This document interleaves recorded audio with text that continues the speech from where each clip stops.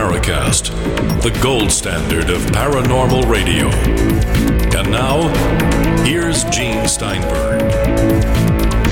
I am not going to use the Borg phrase about being assimilated or something like that in considering Christian Chroma's vision of a utopian future where we get control of technology, because he sees it in a nice way. Good things are going to happen to us. It was certainly a different direction for the show. I think all of our people really like thinking about the future when we get talking about things like UFOs, and we try to wonder what the technology is behind them, and we think about space and space exploration, and that's typically right in line with all of the people who are interested in the kind of stuff that we talk about on the show. And so that's why I was saying we got to get this guy on, because I know that our audience would really love him, actually, really like to hear what he had to say. I mean, at times he sounded like a prophet. This is the guy that healed his daughter with light and then had visions about patterns in nature that he believed would lead to the salvation of humanity, So I think he fit right in. That is certainly the paranormal aspect. And his daughter is safe, is apparently doing very well. Yeah, well, healing with light is something that ETs do very regularly. In my book, The Healing Power of UFOs, that's their main method for healing people. So I'm not surprised to hear that. I mean, we're using light for healing more and more in modern medicine. Of course, we have Preston Dennett, who's our guest this week. His book is Schoolyard UFO Encounters. And by the way, he'll be a featured speaker at the UFOCon 2020, February 20th to 23rd near San Francisco. Okay, guys? Might be fun. I've been to San Francisco in a long time.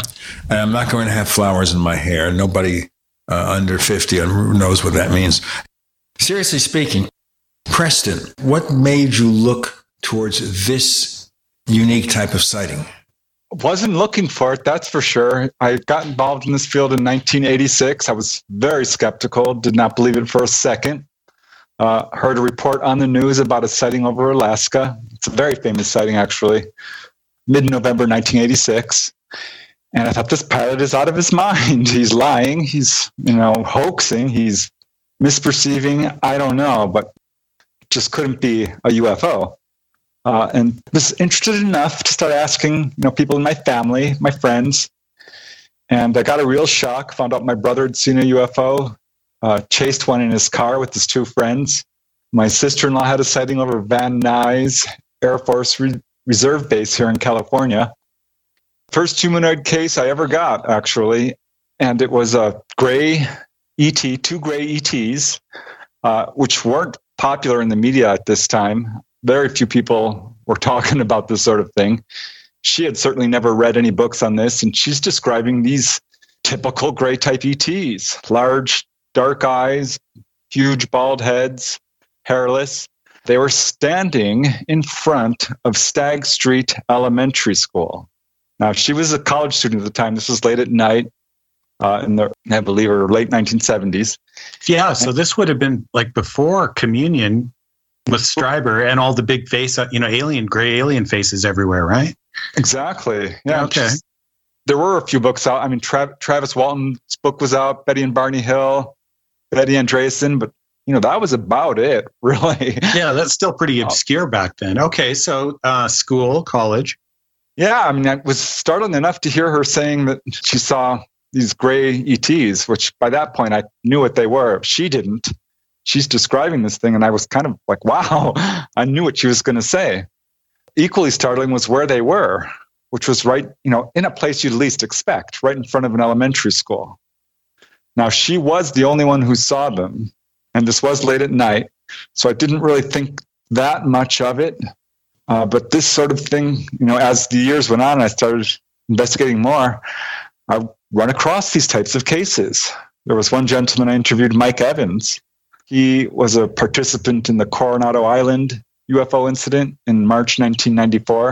It was kind of a mass abduction, and he was one of the guys who was taken. And he described as a kid having a visitation on the playground at an elementary school in Hawthorne, California. He had missing time. Didn't remember what happened, but kind of woke up and had this scoop mark or this cut on his leg. So this is how I kind of got introduced to it, and didn't really connect the dots until I started hearing, some of the more famous cases like the Rua, Zimbabwe case in 1994, where a UFO landed on the playground. 60-some children saw it. A smaller number of children saw humanoids as well. And that was a big case, certainly.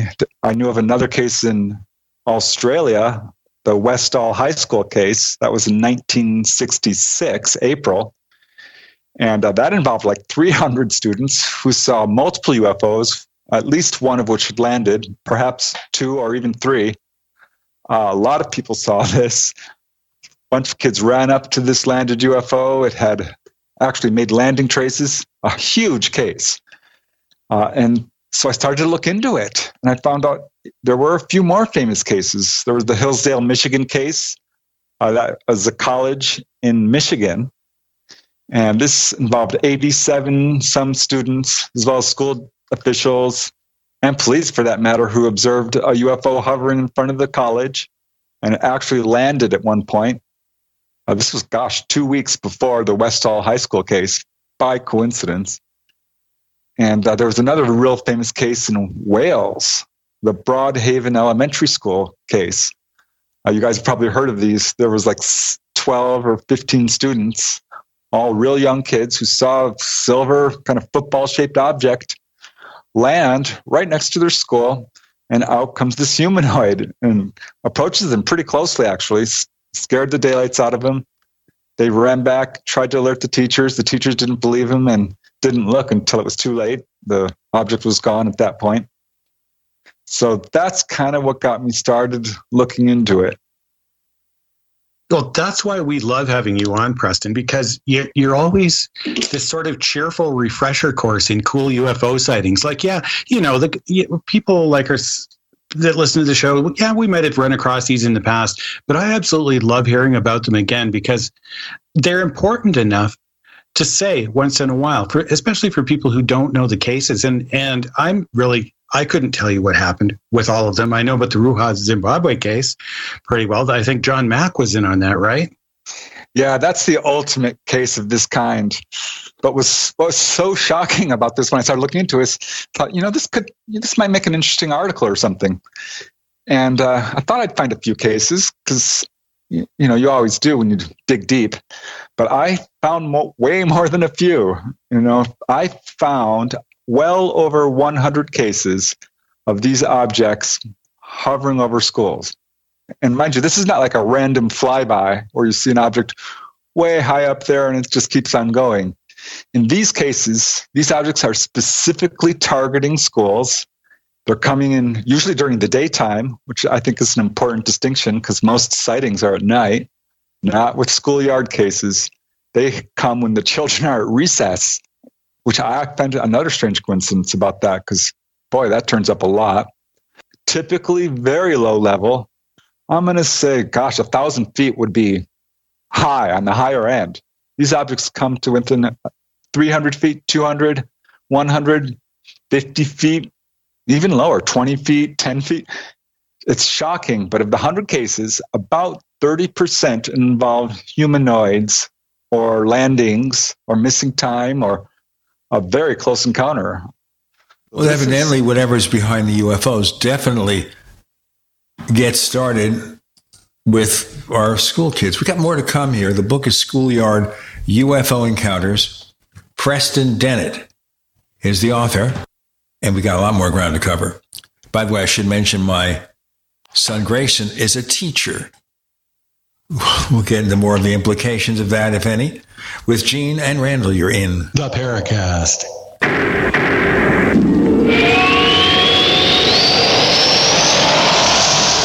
We also have swag.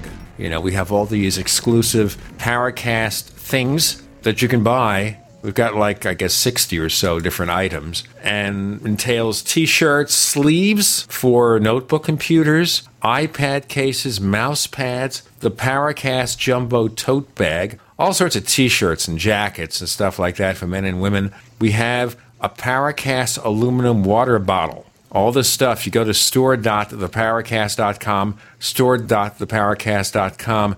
What makes it special is that the items are the best quality, great T-shirts, fabrics, and they have our official logo on them. That's what makes them special, in multiple sizes and colors. We even have stuff for children, stuff for women, stuff for men. We have all sorts of sizes, like small up to X large. A lot of good stuff. That's the swag from the Paracast. You go to store.theparacast.com, stop by, and take a shopping tour.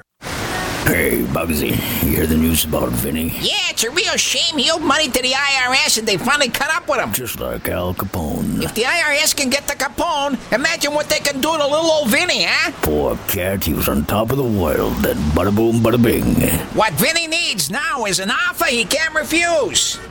Hey, you got a tax problem? Does the IRS claim you owe them a bunch of dough? They can get you too. So call the tax relief line now and learn if you qualify to negotiate your $10,000 plus IRS tax debt for up to a 75% savings. Don't be like Al or Vinny and get busted. Make this free call now. Learn how you may be able to pay the IRS less. Call now. 800-590-4930.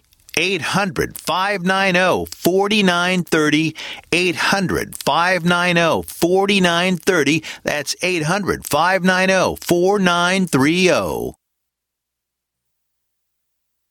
Complement your health with hemp-derived cannabinoid oil. We've always believed that the closer to Earth, the better it is for our bodies. Our hemp-derived cannabinoid oil is phytocannabinoid-rich, full-spectrum, and organically grown. Finally, hemp made easy, clean, and effective. GCNhemp.com or call 877-878-4203. That's right, we cut through the red tape. It's now available at GCNhemp.com or call 877-878-4203. If you owe money to the IRS, you need to hear this. The IRS is cracking down on those who owe back taxes. It starts with a devastating letter, and if you don't act immediately, you could find yourself having your wages garnished or have a lien placed on your property. But there's a solution. Tax 10,000 can help. Avoid enforced compliance, where these holds on your income and seizure of your home could become a nightmare that just won't end. Call 800-239-9957 now and speak to one of our experts. 800-239-9957 is the number to link you directly to a tax resolution specialist who will negotiate with the IRS on your behalf. Working through the IRS Fresh Start program, all the forms will be handled for you. All you have to do is make the toll-free call. 800-239-9957. Find out if you qualify and possibly save yourself thousands of dollars, not to mention a lot of headaches. It could be the best call you've made today. That number again, 800-239-9957. The service does not provide tax settlement or legal services. We will refer you to a company that does provide such services. Often the IRS will not agree to any reduction in the amount owed. Not all taxpayers who owe more than $10,000 will qualify for a tax reduction program. Hi, I'm Dan Pilla. I started fighting the IRS over 40 years ago when they tried to seize my mother's house. I sued the IRS and won. I beat the IRS then, and I've been beating them ever since. I wrote the book on tax debt settlement, and I've helped thousands of people deal with tax problems they thought might never be solved. I can help you too. If you owe taxes you can't pay, don't wait another day. There's no such thing as a hopeless tax case. Call 800-34-NO-TAX or go to my website, danpilla.com. That's danpilla.com, danpilla.com. We'd like to hear from you. If you have a comment or question about the Paracast, send it to news@theparacast.com. That's news@theparacast.com. And don't forget to visit our famous Paracast community forums at forum.theparacast.com. So Preston Dennett, who has collected zillions of UFO sightings, is talking to us about the Schoolyard UFO Encounters. And I mentioned parenthetically before that my son Grayson is a teacher. He teaches students in Spain how to speak English in Madrid, Spain. Now, these are middle school and high school students mostly. And I kind of wonder here, knowing this, whether he's going to be a little bit more careful about what he does. This is obviously, Preston, a worldwide phenomenon. Oh, absolutely. Yeah. There's cases really all over the world. I already mentioned Australia and Wales, but England, certainly, France, Spain. There's a case, I believe, Brazil, Venezuela, all over the world, all across the United States, Canada. So yeah, it's absolutely a worldwide phenomena and stretches back. Well, the earliest case I found was 1853, and that was, Burritt College. This is in Tennessee. This involved it's the typical sighting. They follow the same pattern. In that case, these objects were seen for about a half an hour. Schoolyard cases are not brief. The typical sighting is very quick. Schoolyard cases, they last, minimum of 5 minutes, usually a half hour, hours, or even over a period of days. And that was true in this Burritt College case. These two objects hovered pretty high up there over the school for a half hour and put on what amounts to a display, kind of flashing and changing sizes and darting around and changing shape. And I'm doing all these kind of weird maneuvers, which in my mind, having gone over so many of these types of cases, they're doing some kind of publicity stunt, announcing their presence, wanting to be seen. I mean, I just can't get past that. Yeah, that seems to make perfect sense. And it's always on their terms. You notice that. And what you said about them showing up when the kids are at recess or on their way to school sometimes, or on their way home, always like when they're let out of school.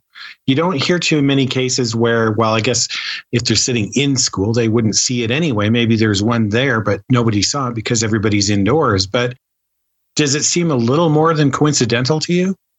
Oh, yeah, absolutely. Seeing a UFO from indoors is extremely rare. We don't have a lot of cases like that, but with schoolyard cases, yeah, there is at least 10 exactly like that, where kids are in their class, just kind of dozing or whatever, trying to get through it. And they look out the window and there's a UFO hovering 100 feet away for 5-10 minutes. And the whole class is jumping up and down. And sometimes the teachers see it. Sometimes the object moves quickly away before the teacher can look. But there's at least 10 cases exactly like that, which is amazing. Just kind of reinforces what I think the ET's agenda is in these types of cases, which is, announcing their presence, saying, we are here. Yeah, you mentioned something earlier, get them while they're young. Well, I analyze these cases because these take place, of course, to elementary schools, middle schools, junior high, high schools, and colleges. But half of the cases involve elementary schools, age kids, elementary schools. It's not unusual, Preston, for UFOs to be seen by younger people. I know a lot of people, of course, Randall, myself, who got interested in the subject quite early on. Now, in my case, it was age 11 reading a UFO book. I didn't see something, but certainly the subject does appeal to younger people. There used to be, I don't think there is anymore, a teen ufology movement back in the 60s. And of course, all of us grew up, and you don't hear about that nowadays. You don't hear about as many people, younger people, getting completely involved in this, or they're doing it in ways that we don't understand. Anyway, question I would have here is, and we can't assume motives of whatever this force behind the UFOs are, but why even announce themselves to kids? Unless it has a lasting impact on their lives, what difference would it make compared to being seen before adults? Right. Well, it's interesting because that's the very strong theme that comes through in these accounts is the children will say years and years later, and we're talking, 10, 20, 30, even 40 years later, their childhood sighting there on the playground was something they think about virtually every day, profoundly affected their worldview and completely changed their minds about what's out there and what's possible in this universe. People have said, well, kids, they're imaginative. How can you call them good witnesses when they invent invisible playmates and they have a blurred sense of reality, what's real and what's fantasy and so on? But you could put that the other way. On the other hand, children are not prejudiced about this subject. They have no beliefs for or against it. Their minds are unpolluted by all these various ideas about what UFOs might be. And this is something certainly that turns up in a lot of the early cases. They had never even heard of UFOs and had no idea what they were looking at, and basically just reported what they saw. I think that they're ideal witnesses in many ways. And for people who say, oh, no, kids are fantasizing, you can't trust them. Well, half these cases involve teachers, and teachers are typically more educated than the average person. So any kind of arguments that this is fantasies made up by children just doesn't hold water. You know what occurs to me, Preston, as you talk about that with regard to the UFO phenomenon, and I'm trying to just place this point together. UFOs may actually not even care about the age. It just happens they were in the right place at the right time. If the teachers were outside at that time and the students were inside, the UFO would still be there. Or do you hear the tree falling in the forest when nobody's there to hear it? Yeah, I mean, it's certainly possible that there's UFOs hovering over the school that, people inside aren't seeing. There are cases like that. There was the case in 1966 at Beverly High School. This is in, I believe it's Massachusetts. I might have to correct myself on that, but it's a case from Ray Fowler and involved a young girl. She was in her home, which is next to Beverly High School. She looks out her window. She lives on the second story and sees what she first thought was a car driving down the street. This is at night, but it wasn't a car. It was a football-shaped silver object hovering about 10 feet above the road. It had no windows or anything. It had weird lights on it. It was clearly not normal. She tears down the stairs and screams at her parents, "There's a UFO outside." They didn't believe her, but she would not be put aside. And finally, her mom and her mom's two friends go outside to look for this thing. And she's like, it was heading towards the school. It was heading as looking like it was going to land. So they go towards the school, which is, right there. It's a block away. And they get to the edge of the school and they're looking over the field there. And sure enough, there's three objects. One of them's hovering very low over the school. And at this time, there is a basketball game going on inside Beverly High School. None of those guys ever saw these objects, which were hovering there for a good 5 minutes. One of the ladies, there's three ladies there looking at this. We'll have more about that sighting and more on Schoolyard UFO Encounters with Preston Dennett. And Gina and Randall, you're in the Paracast.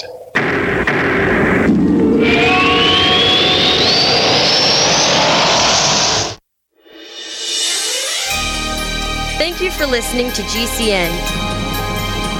Be sure to visit GCNlive.com today.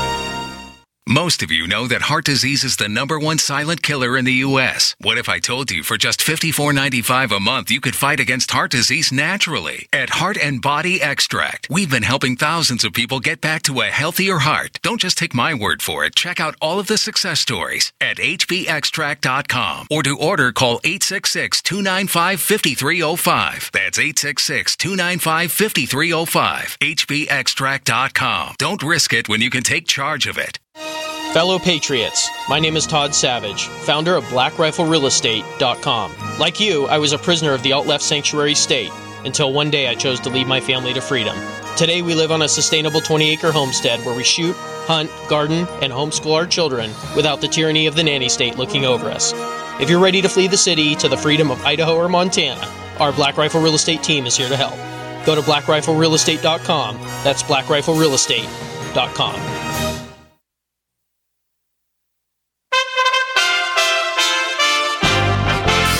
USA Radio News with Tim Berg. Jeffrey Epstein's victim's attorney, Lisa Bloom, is reacting to the millionaire sex trafficker's apparent suicide. Bloom says she was disappointed by the news because she was hoping Epstein would face his crimes and receive the punishment he was due. We wanted Jeffrey Epstein to face justice. We wanted that day when he would be held accountable. My clients felt that that's when the healing could truly begin, and now they've been deprived of that. The deadly murders in El Paso, Texas, and Dayton, Ohio have prompted renewed calls for gun reform legislation. During an appearance on Fox News, Democratic Congressman Al Green of Texas outlines a bill that he'd like to see Congress pass. We ought to take up the bills that are currently pending in the Senate to deal with background checks. This is very important. Comprehensive background checks. The president did say he's willing to work with Democrats and Republicans regarding legislation. And you're listening to USA Radio News.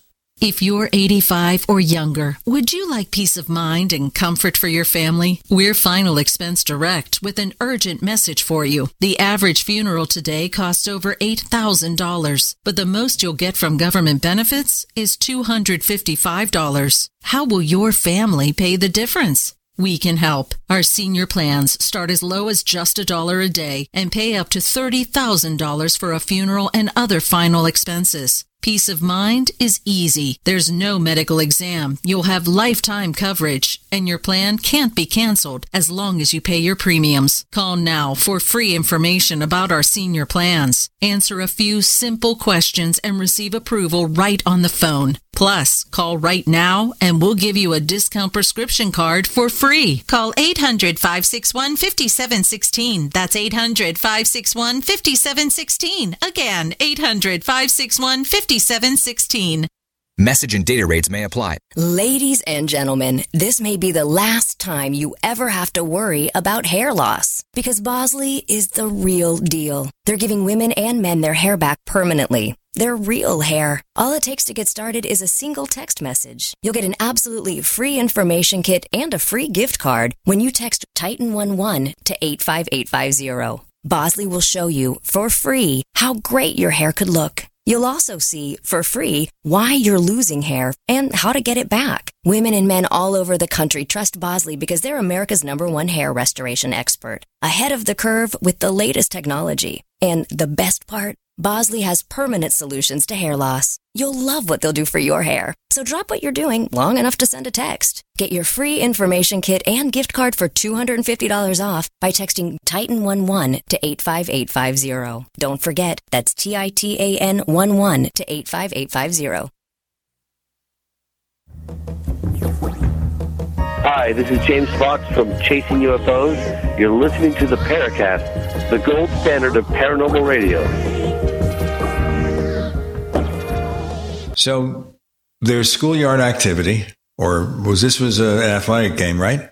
Yeah, this was taking place at night. There was a basketball game going on inside the school. Okay, so they're doing a basketball game inside the school so they couldn't see certainly what's going on outside.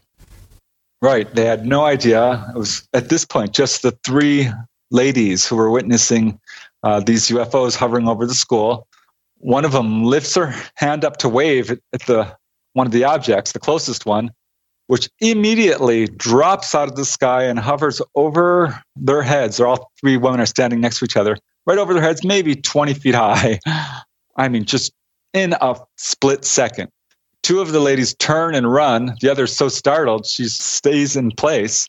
Two of the ladies turn around and they look at their friend, Brenda, and she's now screaming, her hands over her head, and this object has lowered even more down. It's about 10 feet above her head. They're like, run, run, run. She finally, takes off. They run home. They get all their neighbors. They get everyone in the family, and they run back. Ray Fowler, one of the women, later confided to him that she was so frightened by, when this thing dropped down, that she actually urinated herself. So this was a very close encounter. They run back. They call the police. The police come. And the police are like, all right, who called about the plane? And they pointed to the object, which is now 30 feet above the school directly. And the police were visibly shaken. They hop out of their cruiser and start looking at this thing, which eventually, hovers for a few more minutes and then takes off. And at this point, some military planes arrived and started circling around the school.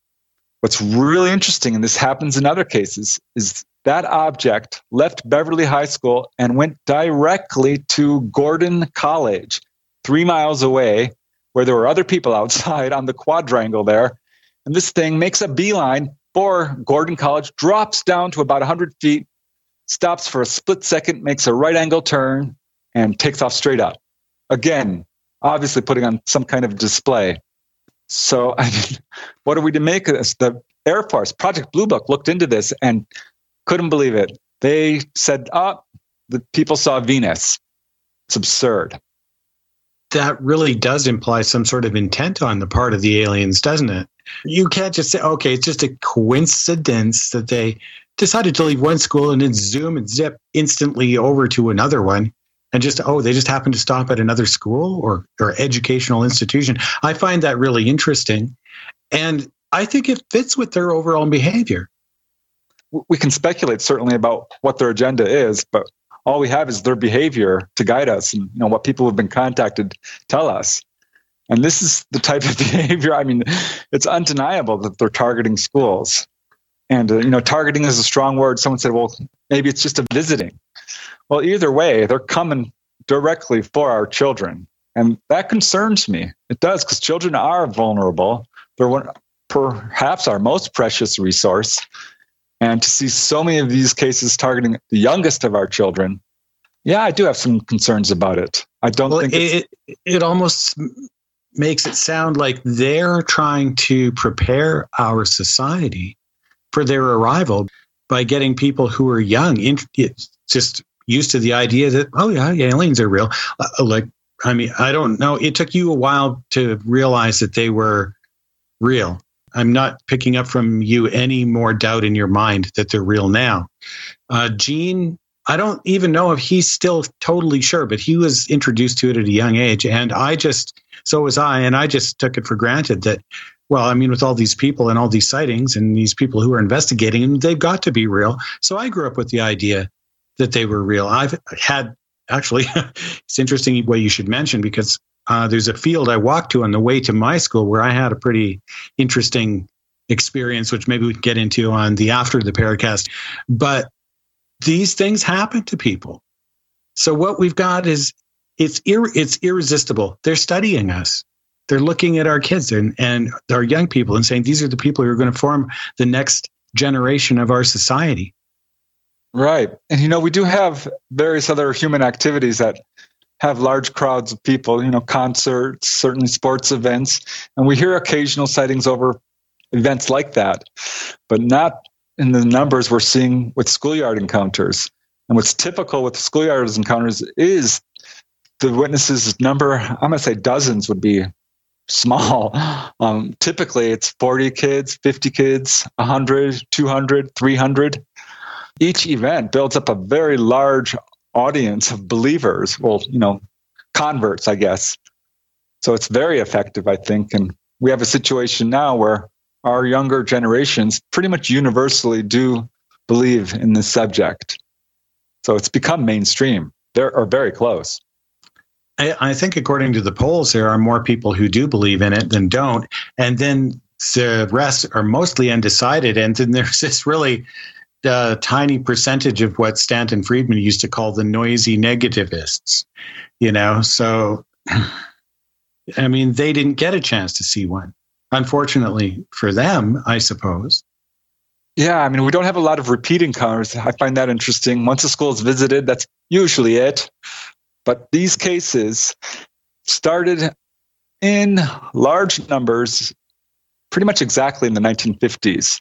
I did find that one case in 1853, but there was a 100-year dry spell, pretty much, 97 years. It wasn't until 1950 that these cases started. And following 1950, they occur on the average of, one at least per year, 2 or 3 more likely. And, I did find 100 cases that took a very wide net, scouring MUFON and New Fork, and certainly APRO and NICAP and UFOs and all the other major organizations, not to mention, other researchers and newspapers. But I'm guessing that the 100 cases here are, the tip of the iceberg. I bet it's close. That's really amazing because, we've heard of that. Yeah, okay. There's some cases about schools. We'd like, the Rawa Zimbabwe, the Westall case, fascinating cases. We've run across the other one here and there. But then you look at the title of your book, 100 True Accounts. At first I thought this might be a little bit thin, but that's quite a few accounts. So I'm really looking forward to checking this one out. Yeah, it's amazing. I've got so many cases. One very early case, March 15th, 1950, occurred at Prestonburg Elementary School, which I kind of like the case because it's got my name in it. This occurred in Prestonburg, Kentucky, and it's a great case. It's a very early case. There was about 35 students and one teacher out on the playground. This is at the 1 p.m. break, when suddenly there was this terrible, deafening roar, a very loud, or actually it's two objects, came dropping out of the sky from farther on the horizon over there, but came directly for the school, slowed down, circled over it, hovered for a second, and took off straight up. It terrified the students. They took off in a panic. Several of them thought that the world was ending. A couple became violently ill. People fainting is not unusual in these types of cases because these objects drop down very quickly and very low, very, very fast. And this case is, I find, unusual because it's so loud. Most of these cases involve silent objects or objects that have a low whispering or buzzing noise. But these were very, very loud. This does turn up in a few cases where the objects have very loud noises, like a siren in one case was described. Well, it reminds me of the Zamora case is kind of what comes to mind there. Right. And these objects took off, and then they came back again about an hour later. And by that point, of course, they had to send the children home. There was no chance that they were going to learn, which is another pattern you see in these cases when it's a particularly close encounter. School's out. That's it. Children are being sent home early because they just can't learn at this point. Can you imagine your kid coming home? Hey, what happened at school today? Well, I'm not sure you'd believe me if I told you.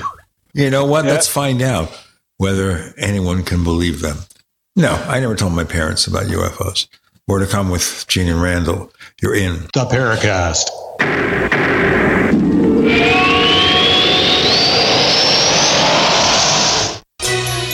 Thank you for listening to GCN. Visit GCNlive.com today.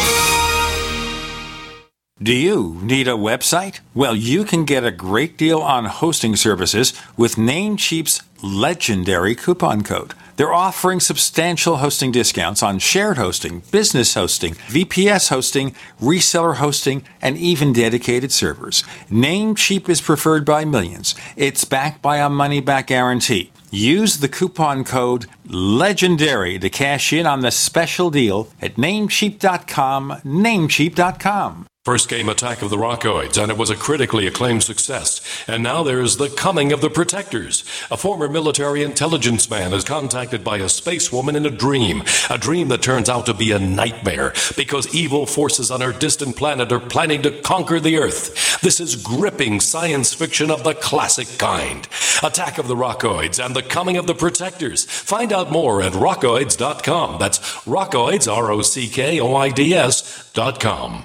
Do you feel like many of us? All the distractions in the world taking our minds and focus off what really needs to get done day to day? Well, Janess has a dietary supplement called Mind to help with mental distraction, and it supports memory function. Go to GCNlife.com now to check it out. You're only at your best when your mind is at its best. Go to GCNlife.com or call toll-free 844-443-6637. That's GCNlife.com or 844-443-6637. Most of you know that heart disease is the #1 silent killer in the U.S. What if I told you for just $54.95 a month you could fight against heart disease naturally? At Heart and Body Extract, we've been helping thousands of people get back to a healthier heart. Don't just take my word for it. Check out all of the success stories at hbextract.com. Or to order, call 866-295-5305. That's 866-295-5305. hbextract.com. Don't risk it when you can take charge of it.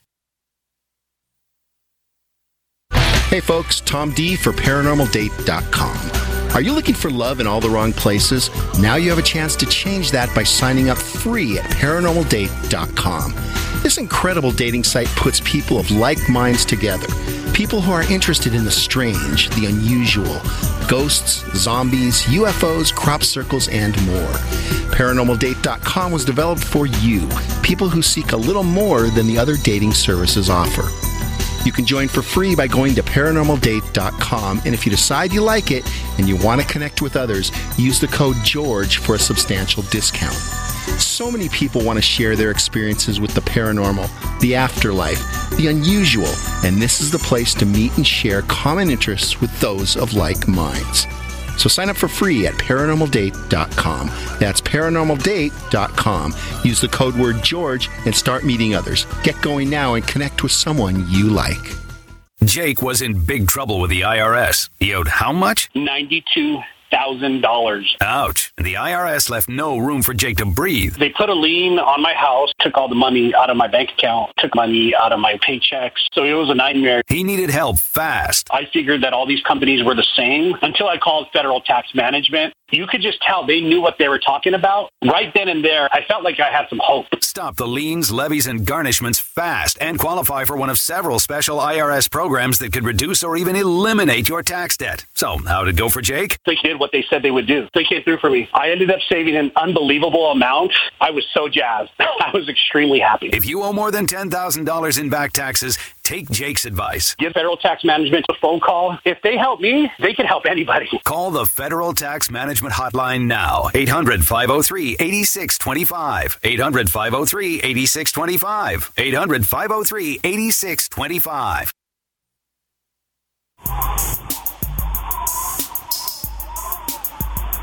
Hey, this is Marie D. Jones, the author of This Book is from the Future, and you are listening to the Paracast, the gold standard of paranormal radio.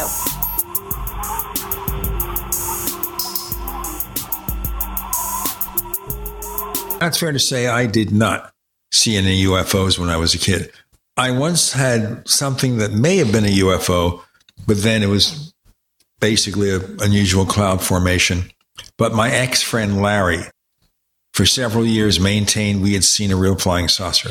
And when I set him straight, forget about it. Didn't work for him. But I bought UFO books, usually at the closeout tables at the Samuel Weiser bookstore in New York City for $1.50. Had tons of books. My parents never, ever said a single thing, not a single thing about it.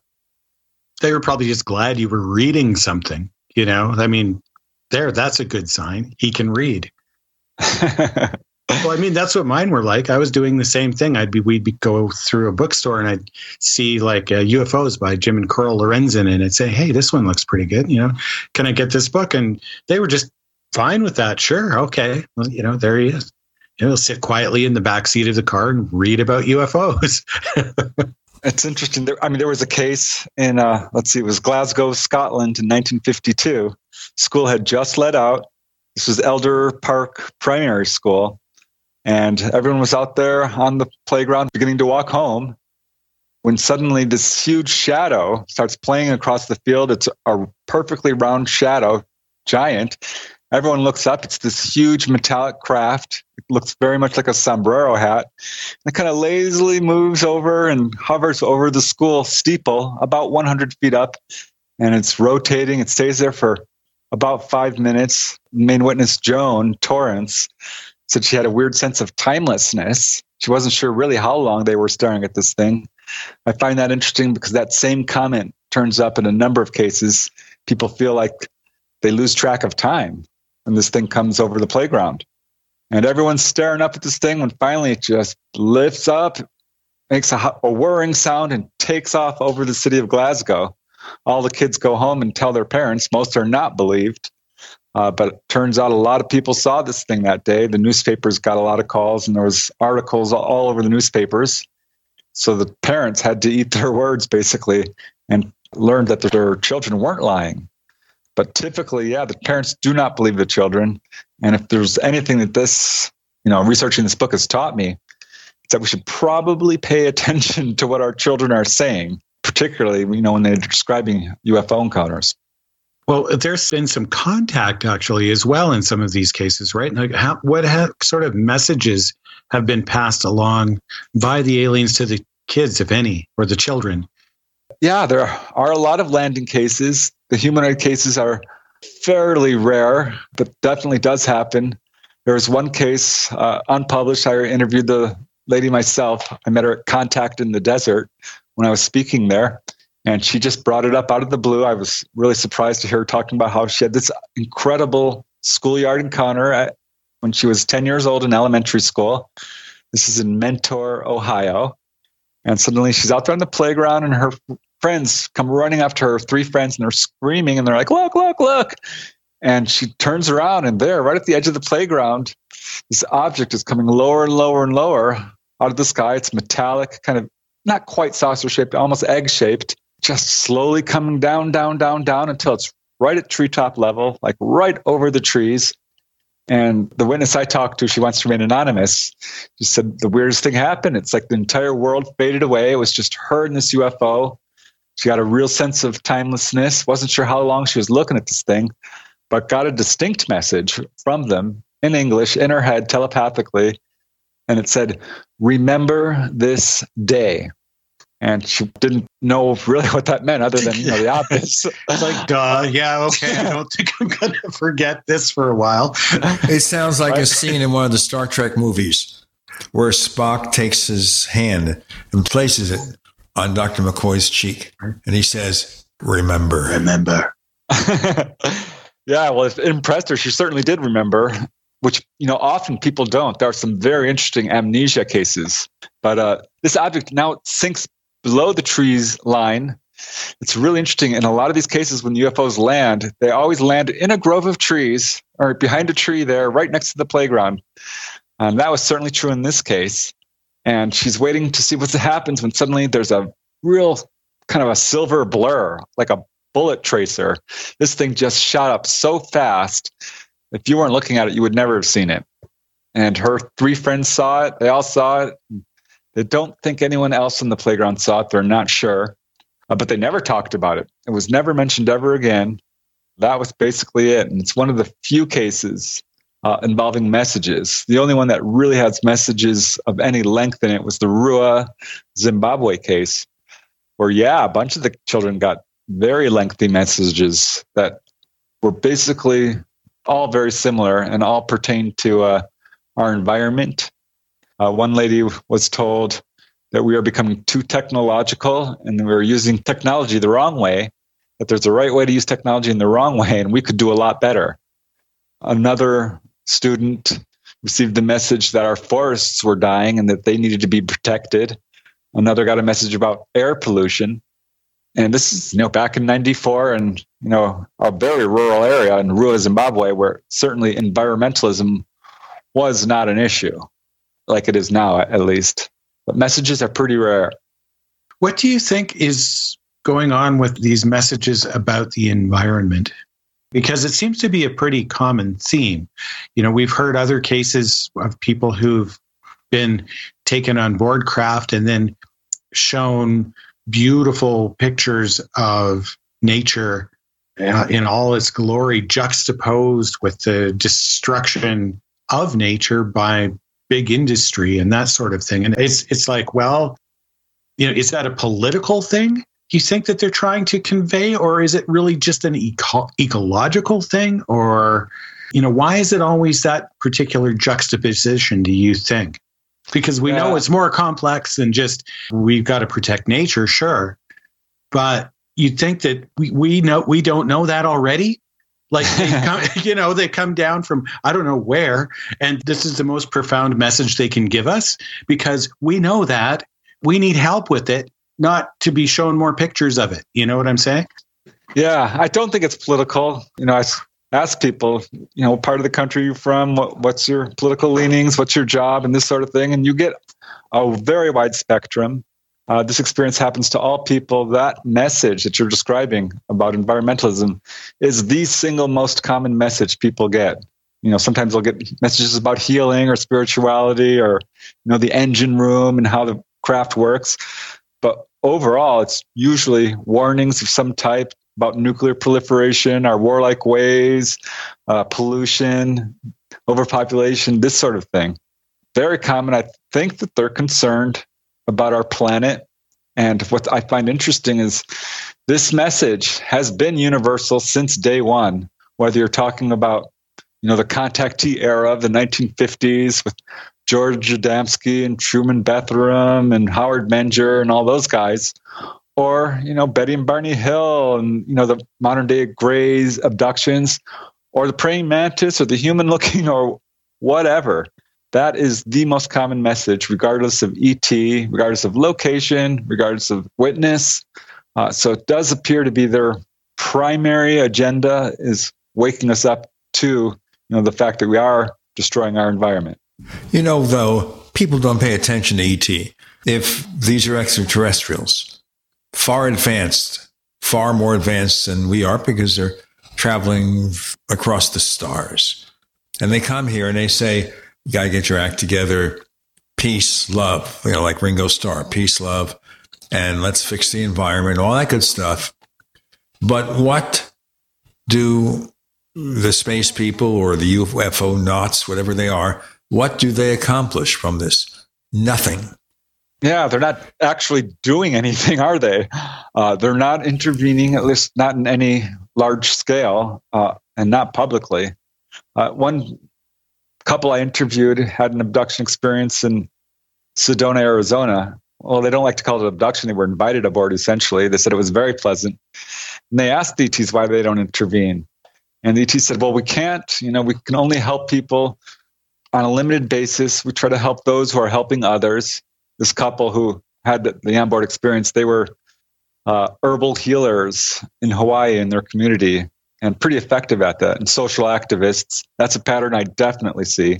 People who are having contact are often doing good work for humanity in some capacity. It's a loose pattern, but turns up a lot. People are doctors, social workers, environmentalists, this sort of thing. Let's do our break here. Preston Dennett, Schoolyard UFO Encounters, and more with Gene and Randall. You're in The Paracast.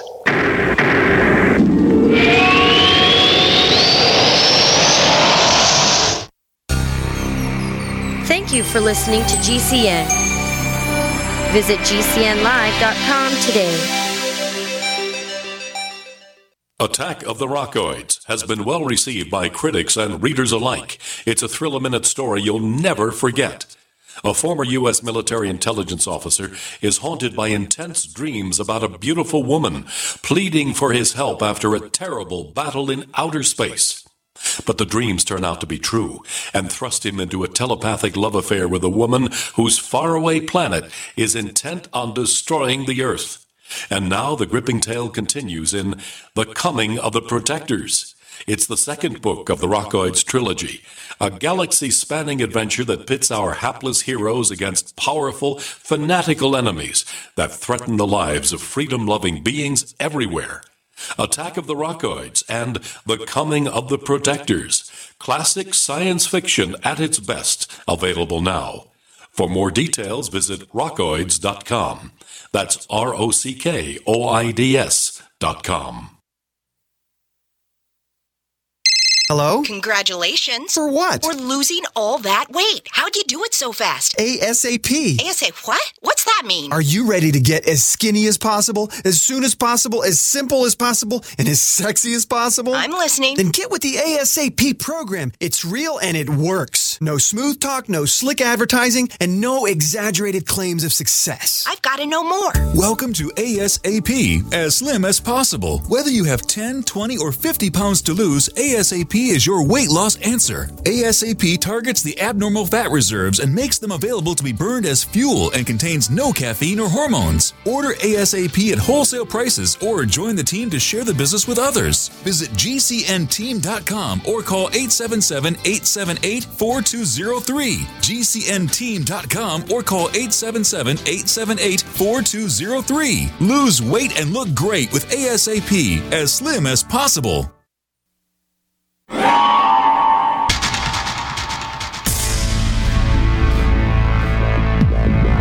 Welcome back to the Paracast, the gold standard of paranormal radio. And now, here's Gene Steinberg.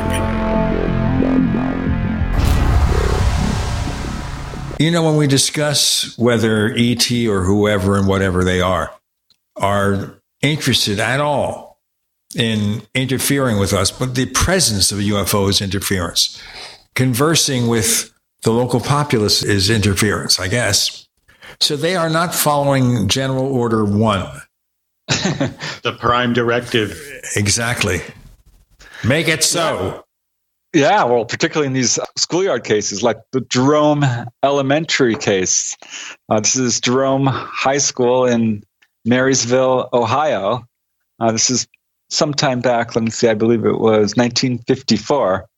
And there's 60 children out on the playground when this UFO hovers about 500 feet up there. It's very bright, so bright, sometimes you have to shield your eyes. It has little portholes around it. And the kids finally realize, this thing is circling the school for a good amount of time before the kids finally alert the teachers. The principal comes running out, Rodney Warwick, and he looks up and sees this thing. He says he's never seen anything like it before or since. It's very bright. He calls out another teacher. As soon as she comes out, this thing darts away at very high speed. Talk about, interfering. This object sent down a shower of what we now know as, or term, angel hair. Back then, they really didn't know what it was, but it's this cotton candy kind of wispy-like substance. And we don't know what it is, perhaps UFO exhaust. I don't think so, because it's pretty darn rare. But there was a ton of it, and it came pouring down over the school for the next 45 minutes, completely covering specifically the school and the area around it, about several miles. And enough where they could gather this stuff up. They were rolling it up in, little gelatinous balls that turned their skin green. Freaked one of the teachers out. She washed her hands off very quickly. The other guy, Rodney Warwick, left this green substance on his hands, and it eventually just kind of sublimated and evaporated and went away. They did send a sample to the local newspaper, who sent it off to the local Air Force base there, which they never heard back from. Why am I not surprised about that? Why did people ever continue to do that? I mean, let's send the sample to the Air Force, because why? So that we can never see it again, ever? Yeah, well, it's interesting because these cases do sometimes draw federal interest from our government, which is pretty darn interesting. And certainly that was true in this Jerome Elementary School. There was another case, I think it was the next year, just October 1955 in North Carolina, Whitsett Elementary School, same type of thing. Bunch of students are out there when 8 kind of metal spherical objects are whizzing around the school, and they drop this enormous amount of angel hair. And they're scooping it up. One of the kids picks it up, and he's about to put it in his mouth. The teacher's like, no. Too late. The kid eats it anyway. He's like, ew, it tasted salty. It did not taste good. But they did send a sample of this, not to the Air Force this time, but to Burlington Labs, who weren't able to identify it, and said, you should probably send this to a biologist. We think it's probably maybe spider webs. So they did. And the spider web guy's like, no, this is not spider webs. The fibers are way too even. There's no evidence of spiders at all in here. And if you saw that many spider webs coming down over the school, there should have been spiders in them. And there maybe it's like what they convert their trash to or something, like when they take off, they've just got to flush the system or something. No. And that's what comes out, I honestly think it's like some sort of show. I don't know. I'm only speculating, but it's pretty rare. There are a number of cases, but given the number of sightings we have, angel hair cases are statistically insignificant. The number of cases is 50, 100, maybe a little bit more than that, but it's either that or some kind of slag or something like that resembles something more like that you'd see at some metalwork foundry or something. You get those two things, but you don't seem to get anything in between, like refined bars or microcircuits or anything like that, What I wonder here is how come we had most of those or all of those angel hair sightings years and years ago? How recent have we seen cases like this? That's a good question. I'd have to look into that. I haven't heard of any recent cases. I'm sure there are some out there. I know there are recent schoolyard cases. This phenomena is continuing to go on, and I found like 3 or 4 cases from this year alone, which weren't great cases. They were just people driving by a school and saw something hovering very low over the school. To me, a good case involves 50 students seeing this thing, and teachers, and preferably some adult witnesses. I'm thinking here we should recruit our special correspondent, William Puckett, to look into that for a future appearance on After the Paracast. That's not a bad idea. I can think maybe of one reason now. Every kid in school's got a cell phone. there'd be no shortage of pictures. If it happened now, it would be all over the news everywhere. You couldn't keep it. Just, there's no way that you could make it go away. Yeah, there was a recent one in 2018, I believe it was, over West Nusa School. This is actually in Indonesia. And they did get pictures of it. A number of these cases do involve photographic evidence. There was a Hotchkiss High School. This object kept showing up over a period of days. They filmed it.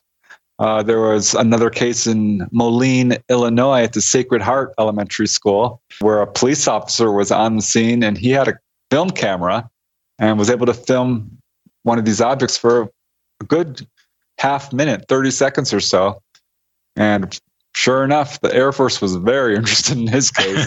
And let me guess, we'll just let the Air Force analyze it. And that was the last anyone saw of it. You can actually go online and look at it. It's just kind of this little, for what we've got today. But yeah, he was visited by men in black as well, who threatened him and were very interested in this case, as well as, U.S. Air Force officers. So that whenever anyone gets, good evidence, it's much more likely you're going to be visited by the men in black. Well, they are the galaxy protectors, the men in black. I wanted to ask you something because you mentioned it briefly before. Your book covers schoolyard UFO cases going back to as long as 150 years ago. Looking that far, what precisely were they seeing then? The only case prior to 1950 was the one I already mentioned, the Burritt College case in Tennessee. And it was just lights, which is pretty unusual for a schoolyard case. Most of them involved metallic objects with portholes and colored lights on them and this sort of thing. So that was the only case I could find that predated the modern age of UFOs. Well, I imagine, though, there were some, and I'd have to go back and look through some of these Magonia files that I've got here. But before there was an organized school system, the church did a lot of educating. So kids would go to school and learn in church. That's where the higher centers were. And there were lots of sightings around churches in the old days. That's interesting. I haven't looked into that. But I do know that there's a lot of mythology about students or children being visited by fairies and things like this, which could definitely be connected. Hard to say. I haven't really studied that sort of thing in depth because I'm just overwhelmed by how many schoolyard cases there are going on right here. So, say since the dawn of the modern age anyways. So we're dealing with our typical saucer occupants of some kind or our typical saucer craft. Maybe there aren't any actual occupants or beings that are seen at the time, but we still are dealing with what seem to be called flying saucers back in the day, mostly, right? Oh, for sure. Yeah.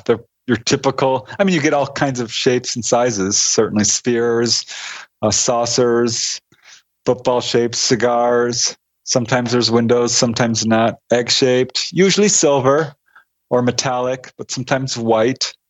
But yeah, all different types of shapes. I've got a question for you to pick up on the next segment. Preston Dennett, Schoolyard UFO Encounters. With Gene and Randall, you're in the Paracast.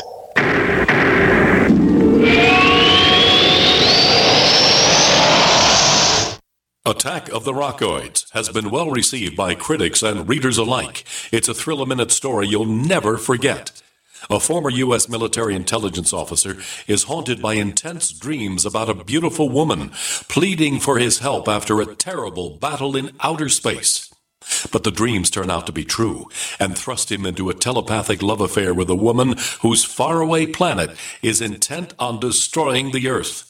And now the gripping tale continues in The Coming of the Protectors. It's the second book of the Rockoids trilogy, a galaxy-spanning adventure that pits our hapless heroes against powerful, fanatical enemies that threaten the lives of freedom-loving beings everywhere. Attack of the Rockoids and The Coming of the Protectors, classic science fiction at its best, available now. For more details, visit rockoids.com. That's ROCKOIDS.com. Hi, I'm Adam Barata, author of the book Gold is a Better Way. It became a national bestseller. It's now become a movement. My member site went live 1 year ago, and since that time, gold is up $250. It's outperforming the highest flying stock market in history by 15%. And for the first time, I'm opening up my live gold summit to non-members. This is a $1,500 ticket for free. Join me and my over 5,000 members via live stream on August 14th and learn the secrets to the next gold boom. The event is for investors with over $100,000. If that's you, text the words Gold Summit to 49776. That's the words Gold Summit to 49776. Get your $1,500 ticket for free for our August 14th live event now. Text Gold Summit to 49776 and join the movement. Text the words Gold Summit to 49776. That's the words Gold Summit to 49776.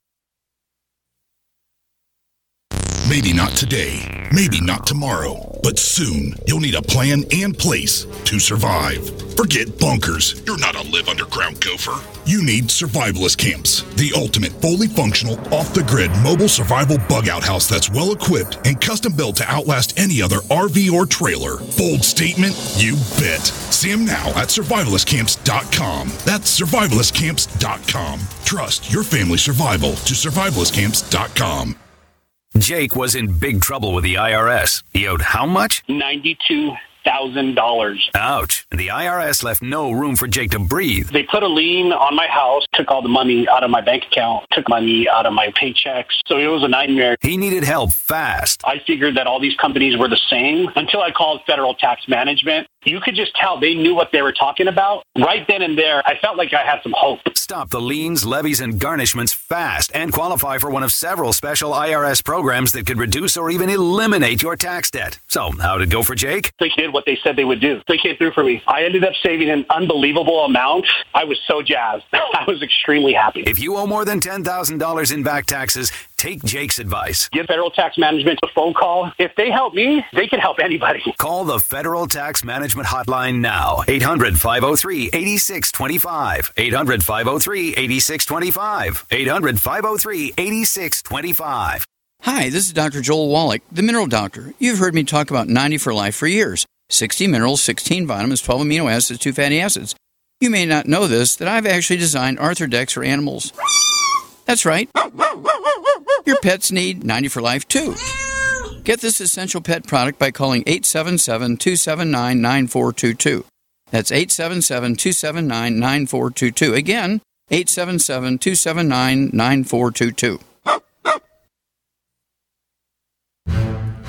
We'd like to hear from you. If you have a comment or question about the Paracast, send it to news@theparacast.com. That's news@theparacast.com. And don't forget to visit our famous Paracast community forums at forum.theparacast.com. Now, we know that a lot of these Schoolyard UFO Encounters, Preston Dennett, involve both adults and kids. But do we find at all that the kids are seeing something different from what adults traditionally report under these circumstances? No. What we're finding is basically the same types of things. When teachers and adults are witnesses along with the children, they describe exactly what the children are seeing. Children's testimonies, generally speaking, match up. There are minor differences, which we expect to see and we do see when there's a large mass sighting. People's testimonies don't match up perfectly, which I think argues towards the veracity of the account. Because if it matches too perfectly, it's clearly they're conspiring together to kind of pull up a hoax. In these cases, there's no evidence of that. Children will stick to their testimony decades and decades later. You know, with the Broadhaven incident and the Westall incident, and I think the Crestview as well, they put up memorials because this had such a profound effect on the children.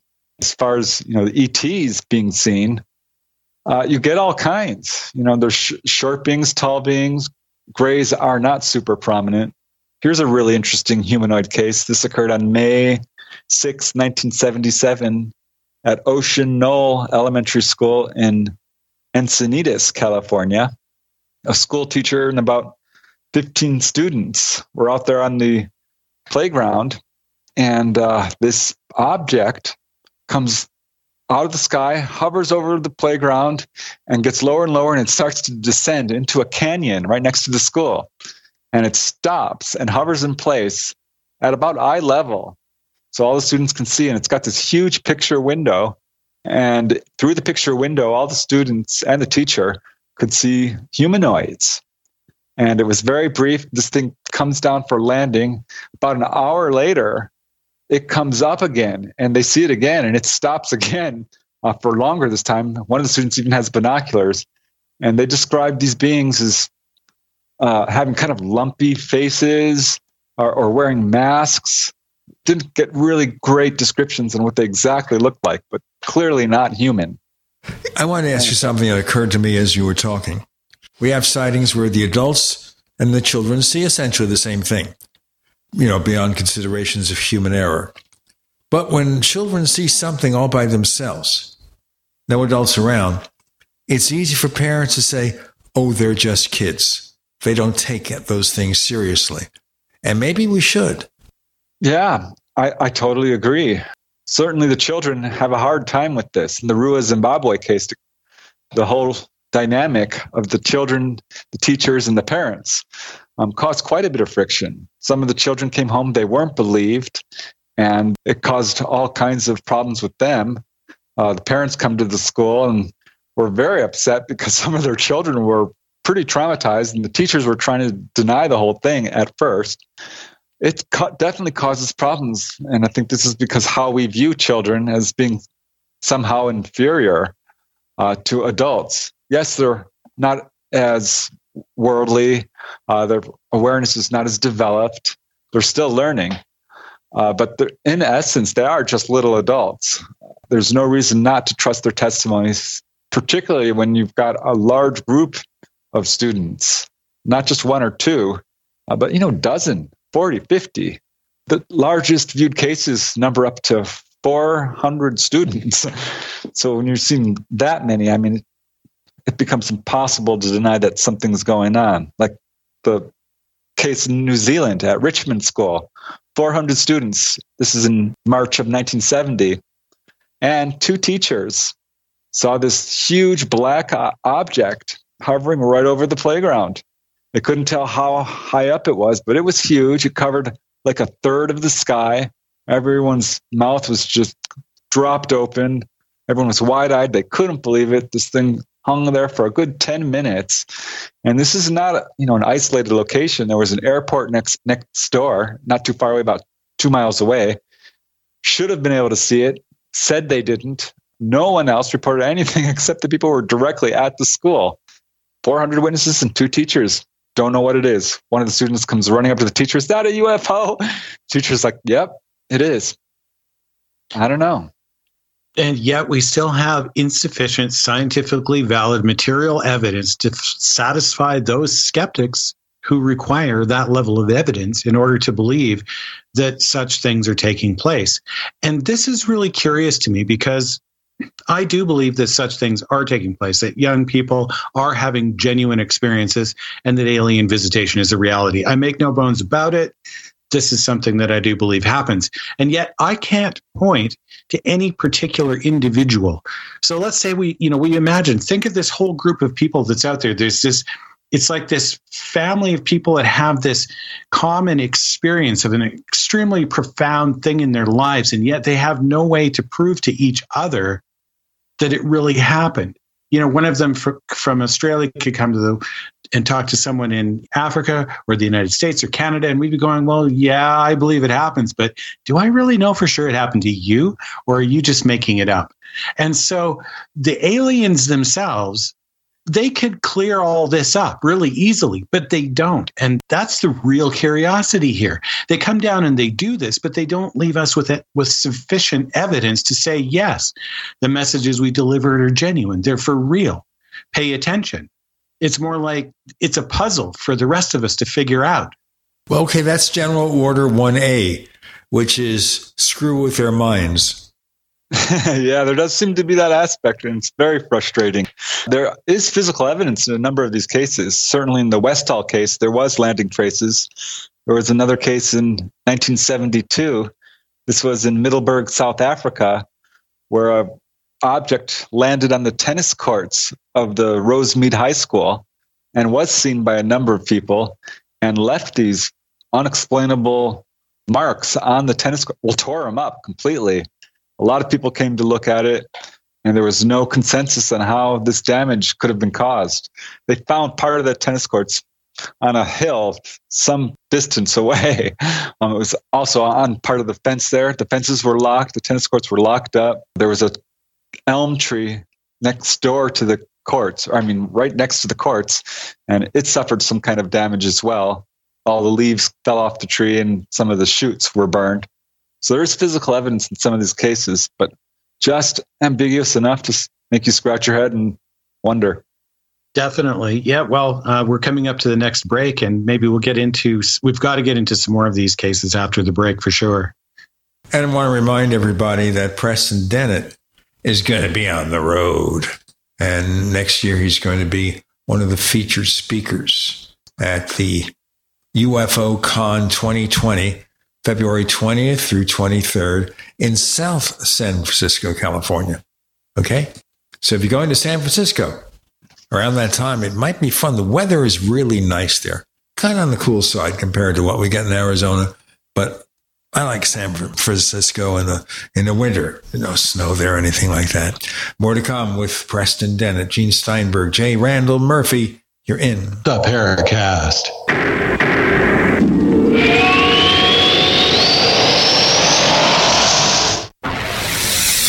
You are listening to GCN. Visit GCNlive.com today. Fellow Patriots, my name is Todd Savage, founder of BlackRifleRealEstate.com. Like you, I was a prisoner of the alt-left sanctuary state until one day I chose to lead my family to freedom. Today we live on a sustainable 20-acre homestead where we shoot, hunt, garden, and homeschool our children without the tyranny of the nanny state looking over us. If you're ready to flee the city to the freedom of Idaho or Montana, our Black Rifle Real Estate team is here to help. Go to BlackRifleRealEstate.com. That's BlackRifleRealEstate.com.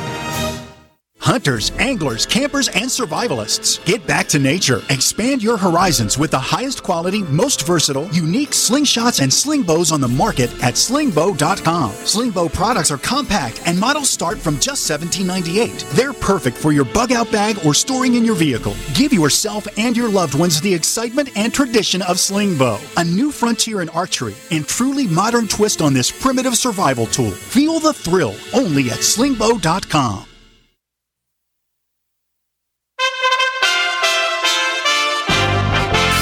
USA Radio News with Tim Berg.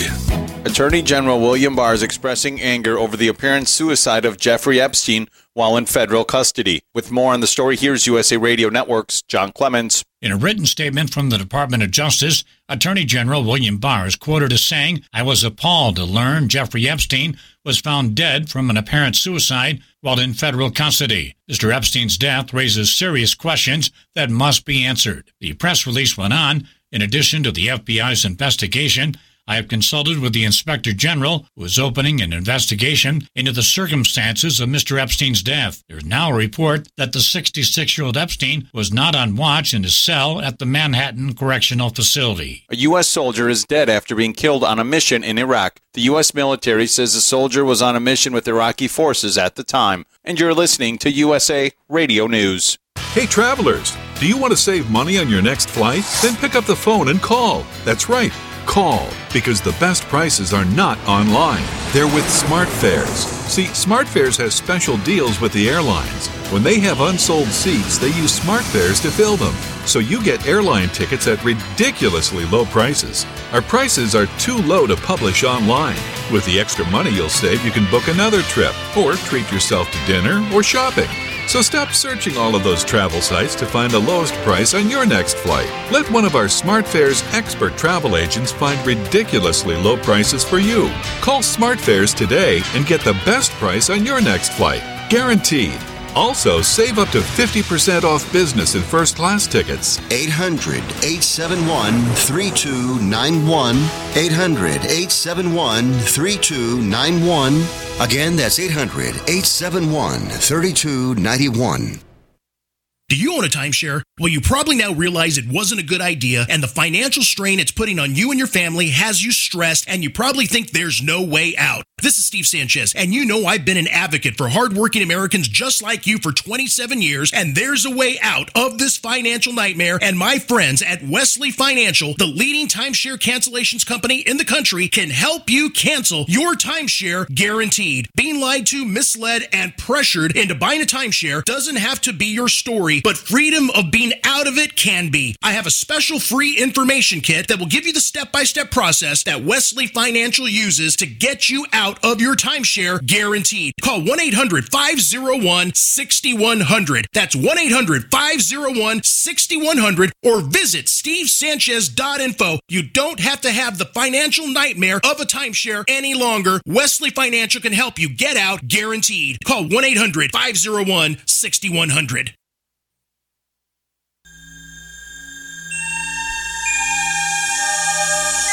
This is Jacques Vallée. You're listening to the Paracast, the gold standard of paranormal radio.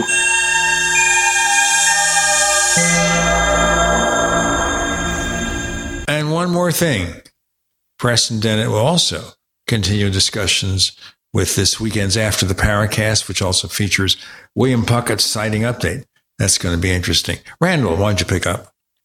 Well, I liked what you were mentioning there about the Alien Con that's coming up there in 2020. That's Lorian Fenton's putting that together. And one of the things she does is she wants to have guests and speakers who are doing things just for her.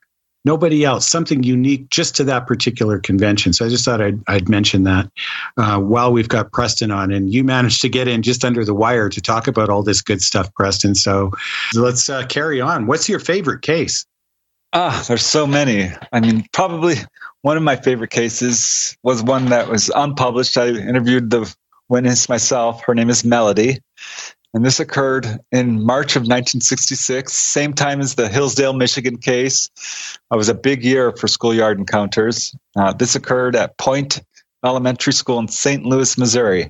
It's a very interesting case because it involves landings and humanoids. And what happened was recess started, and Melody, her friends would usually play Foursquare right there on the playground. But for whatever reason, she and about six kids exactly, decided that they would play tag. And so they ran out beyond the cement playground there onto the football field and were out there at the edge of the school and had just started to play tag when she looks down on the ground and is like, guys, look at this. Look at these footprints.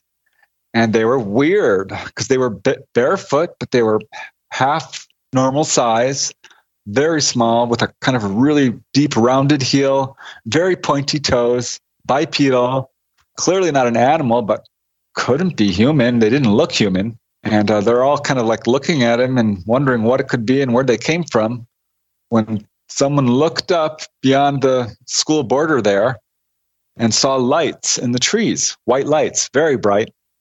And Melody's first thought, and the other kids, was like, "Oh, ice cream truck," because they have kids. Ice cream trucks. Yeah,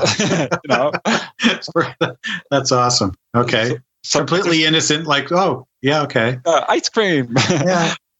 There's no roads there where they were looking. There's a farmhouse in that general area, but this was kind of a slightly hilly area with little trees, groves of trees and stuff. So they're thinking ice cream truck, even though they kind of know it can't be, but they're going to check it out anyway.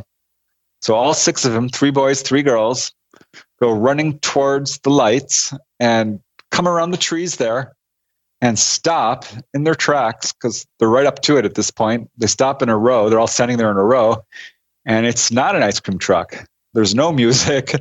It's not, got typical ice cream truck look at all. It's actually a sort of a silver flying saucer, typical, with white lights on top, perhaps portholes. She's not certain.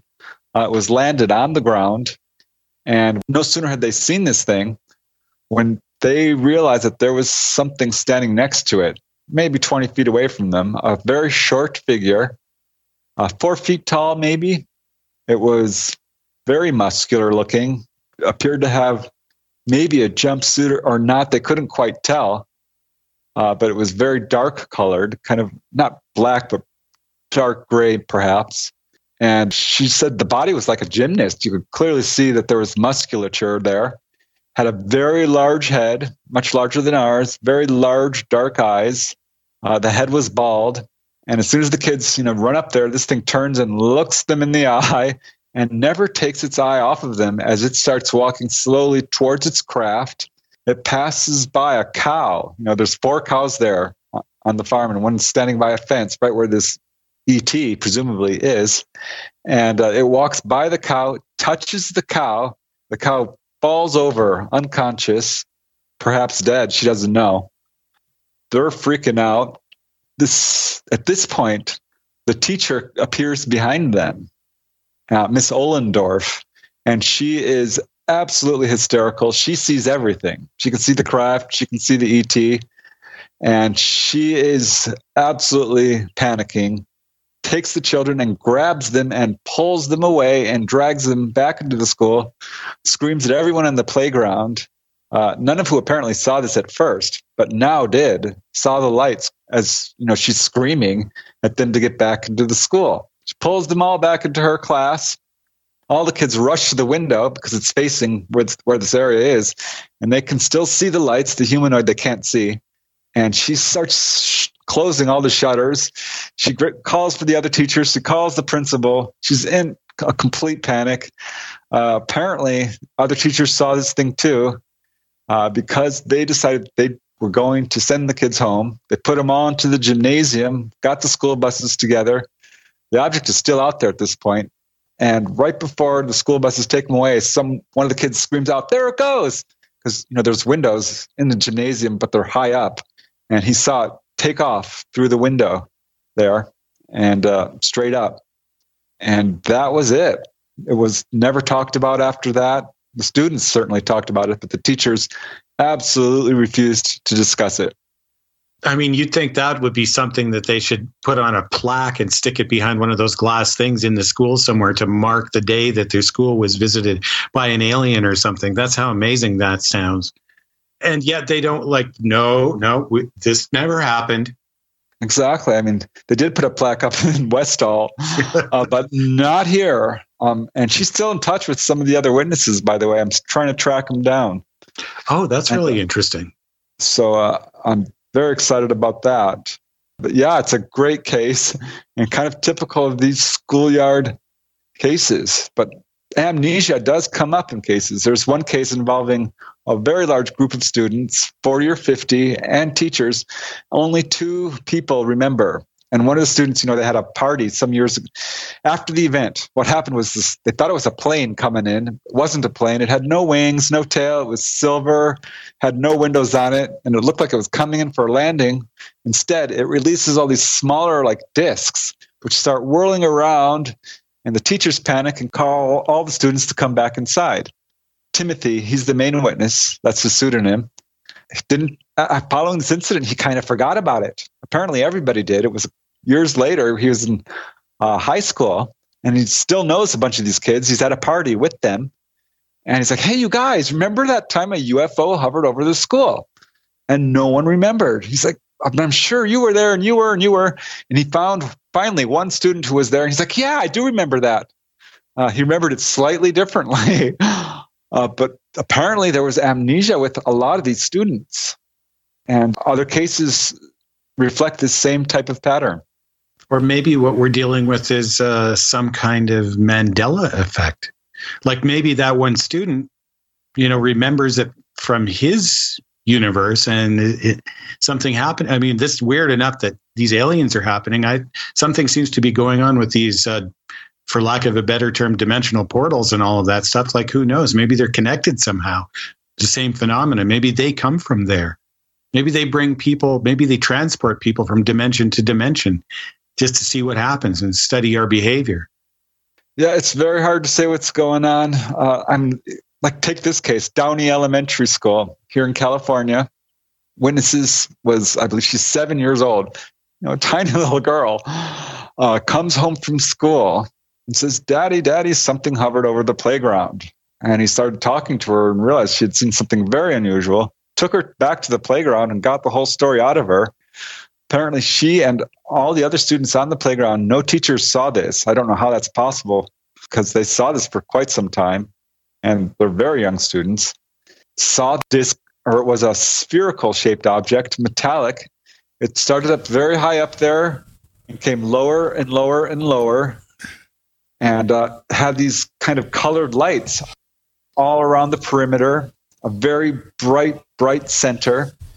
And she said, Daddy, I felt like it was looking at us. It was coming. Here's looking at you, kid, because we got a break. We got to look at these things. And then we'll be back here with Preston, Gene, and Randall. You're in the Paracast.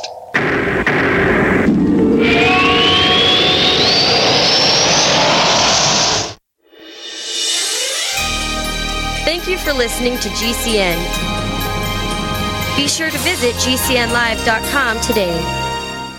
Do you need a website? Well, you can get a great deal on hosting services with Namecheap's legendary coupon code. They're offering substantial hosting discounts on shared hosting, business hosting, VPS hosting, reseller hosting, and even dedicated servers. Namecheap is preferred by millions. It's backed by a money-back guarantee. Use the coupon code LEGENDARY to cash in on the special deal at Namecheap.com, Namecheap.com. First came Attack of the Rockoids, and it was a critically acclaimed success. And now there is The Coming of the Protectors. A former military intelligence man is contacted by a space woman in a dream that turns out to be a nightmare because evil forces on her distant planet are planning to conquer the Earth. This is gripping science fiction of the classic kind. Attack of the Rockoids and The Coming of the Protectors. Find out more at rockoids.com. That's Rockoids, ROCKOIDS.com. Are you afraid to go to the mailbox because of letter after letter from the IRS? Are they stacking on more and more penalties and interest? By now, you know the problem won't go away on its own. Don't let the IRS chase you to your grave with penalties and interest and liens and levies. You need real help now. I'm Dan Pilla. I wrote the book on tax debt settlement, and I help thousands of people solve tax problems they thought couldn't be solved. I can help you too. Call 800-34-NO-TAX or go to my website, danpilla.com. That's danpilla.com. danpilla.com. Most of you know that heart disease is the #1 silent killer in the U.S. What if I told you for just $54.95 a month you could fight against heart disease naturally? At Heart and Body Extract, we've been helping thousands of people get back to a healthier heart. Don't just take my word for it. Check out all of the success stories at hbextract.com. Or to order, call 866-295-5305. That's 866-295-5305. hbextract.com. Don't risk it when you can take charge of it. Have you checked your Google search results lately? Search results are usually the first impression that people form of you or your business, so make sure that they create a positive impression with Reputation Defender. What the internet says about you can have a big impact on your life and your livelihood, even if it's not true. Fortunately, you can now control how you look online and in online search results with Reputation Defender. Call 800-831-0771 now. That's 800-831-0771. For your free reputation analysis. If you have negative material from an ex-employee, upset patient, or former client, newspaper article, legal issue, social media, or other source showing up in your search results, you can combat it with Reputation Defender. Our dedicated experts in patented technology can help make your online search results look their best. Call 800-831-0771 to learn more. 800-831-0771. That's 800-831-0771. Hello, I'm Mike Lindell, the inventor of MyPillow, and like all of you out there, I had problems sleeping. Pillows would go flat, I would flip-flop all night long, I would wake up with a sore neck, maybe a headache, or feel like I needed a nap even though I slept 8 hours. When I invented MyPillow, I wanted it to where you could move the patented fill to give you the exact support you need as an individual, regardless of sleep position. MyPillow will get you into that deep REM sleep faster, and you will stay there longer. It's not about how much time we spend in bed, it's about how much of that quality sleep we get. I do all of my my own manufacturing right here in the United States. I have a 10-year warranty. You can wash and dry my pillow, and I give you a 60-day money-back guarantee, so you have nothing to lose. And here's my best offer ever. You can buy one of my pillows and get one absolutely free. Go to mypillow.com or call 800-870-0305 and use promo code GCN. That's mypillow.com or 800-870-0305 with promo code GCN.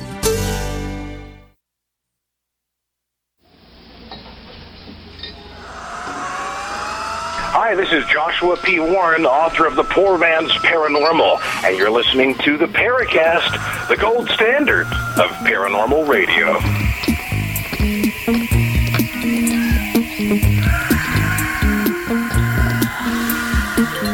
A cliffhanger from Preston Dennett as we were talking about yet another case, Schoolyard UFO Encounters. Preston. Yeah, it's an amazing case. And well, she thought it was looking at her. Okay, so this is pretty bizarre because we get this a lot, right? People think that they're being watched. Yeah, she had that distinct impression, as did some of the other students. Now, it turns out the witness's father, his mother-in-law works at the school as a teacher. So he goes straight to her, of course. And she's like, yeah, we know about it. All the students in my class were talking about it. And she asked the other teachers, and sure enough, the students were talking about it. So he goes around and talks to the teachers and some of the students who all described the same exact thing. This thing was still out there, by the way, when the students went back into the school. And it wasn't there. The student said, oh, I think it's going to come back tomorrow, Dad. It didn't. That was the only time it showed up. But it did seem to come with some sort of agenda, because it came very low over the school and hovered there for a very long time. And the students felt like it was looking at them and was aware of them. So I'm not sure what is going on here, but it was a really remarkable sighting. Well, have you actually talked to any of these witnesses yourself in any of your travels? Not nearly as many as I'd like. I traced about 4 or 5 of the cases where I was able to interview the witnesses myself. Some cases I did find like the recordings that were not publicly revealed. So that was almost like being able to interview them. Not quite. I didn't get to ask questions. But the majority of these cases were drawn from, MUFON, NUFORC, APRO, QFOs, NICAP, and a lot from the UFO News Clipping Service and old newspapers. Patrick Gross wrote a book called The Fifth Horseman of the Apocalypse. It's a multi-volume book with all the sightings from the 1950s and 60s, particularly, and some in the 70s. So that was a great resource. I found a lot of major researchers have uncovered these types of cases. So that was another great resource. Yeah, I've seen it covered just, briefly, but I don't actually recall any other books where the whole book is just dedicated to this particular aspect of UFO encounters and sightings. I really like the idea, and I know this one's going to end up on my bookshelf. Not that I don't already have enough of them to deal with, but what can I say, folks? I can't help myself. This is definitely going to end up being on my nightstand here. Yeah, I think it's an important book. And certainly the children are very impacted by their sightings. We talked about that earlier. Another thing I forgot to mention was a number of these students, like the case in Banchory, Scotland, involved a young student who was out playing football with his friends when this object hovers very low. They all saw it. They discussed it for a while, decided it wasn't a weather balloon. Well, he went on to become Scotland's leading UFO researcher.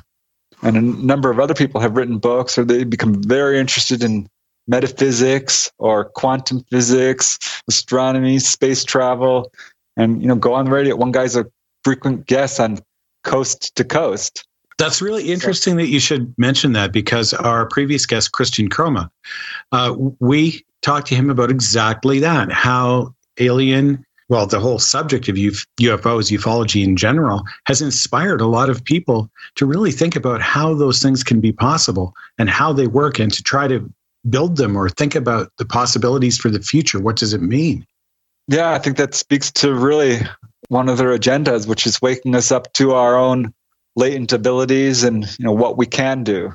And not only technological progress, which definitely does seem to be a thing, but spirituality and our own abilities to do, say, astral travel. Okay, that stuff sounds like we're getting out there into the fringe, but people do have these experiences, whatever they exactly are.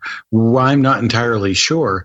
But one thing that does seem to be the case with young people as well is that they are more open to those kinds of experiences. So sometimes young people seem to experience their own out-of-body experiences, or they have what they seem to think are some sort of telepathic ability, like to be able to sense. They're very empathic as well.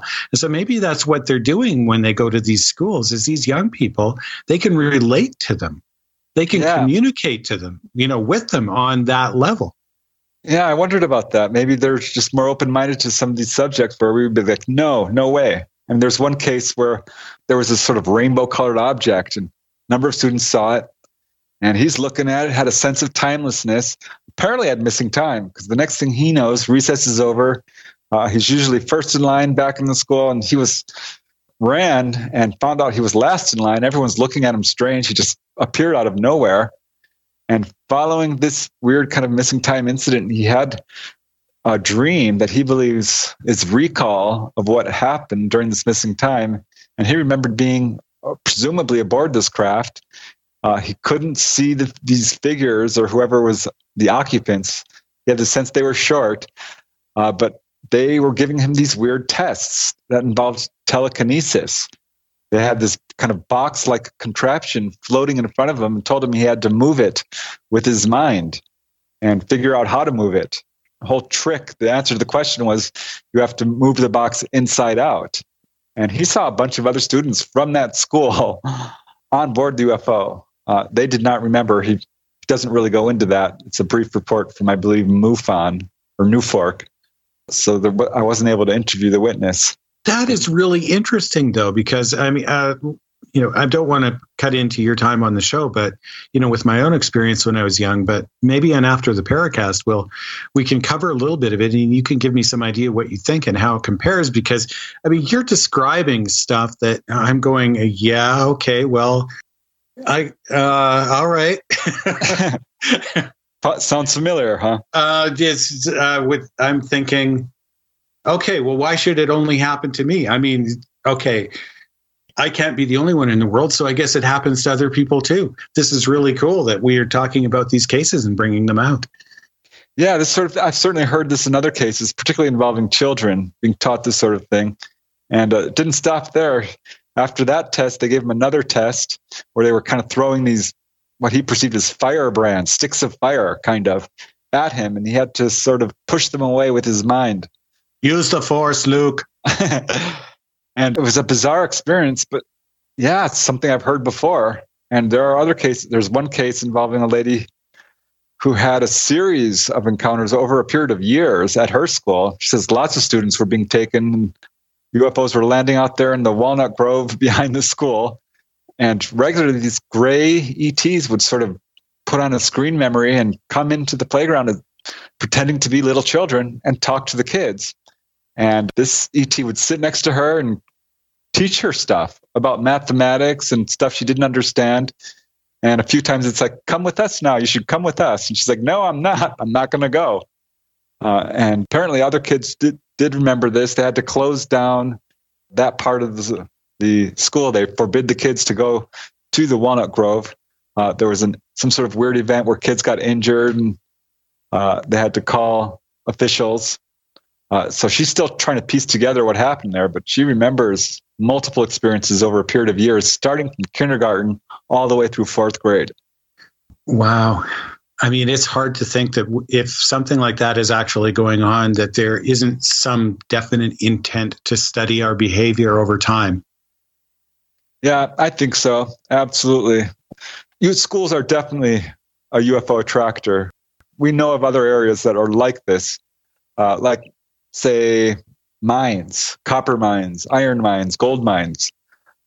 Those military bases. Right. Reservoirs.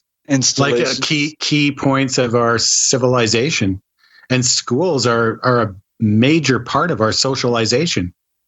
They are the reason that we think the way that we do mostly. Exactly. Yeah. So there's definitely an agenda there for sure. But I wonder sometimes here if they want to see what's happening at the schools. How many times do they have to do the same thing before they've accomplished their purpose? I can see, checking out nuclear power plants, regular power. We can see a reason there to check into our developments scientifically. But schools every single day around the world or something like that, there are plenty of sightings, but we worry about the repetition here unless ET is just sending their students over and they're learning how to do reconnaissance on other planets and they pick Earth. Why did they pick Earth? I have no idea. In fact, we don't know about anything of UFO motives unless they tell us. And even if they tell us, it could be a lie. More to come with Gene, Randall, and Preston. You're in the Paracast.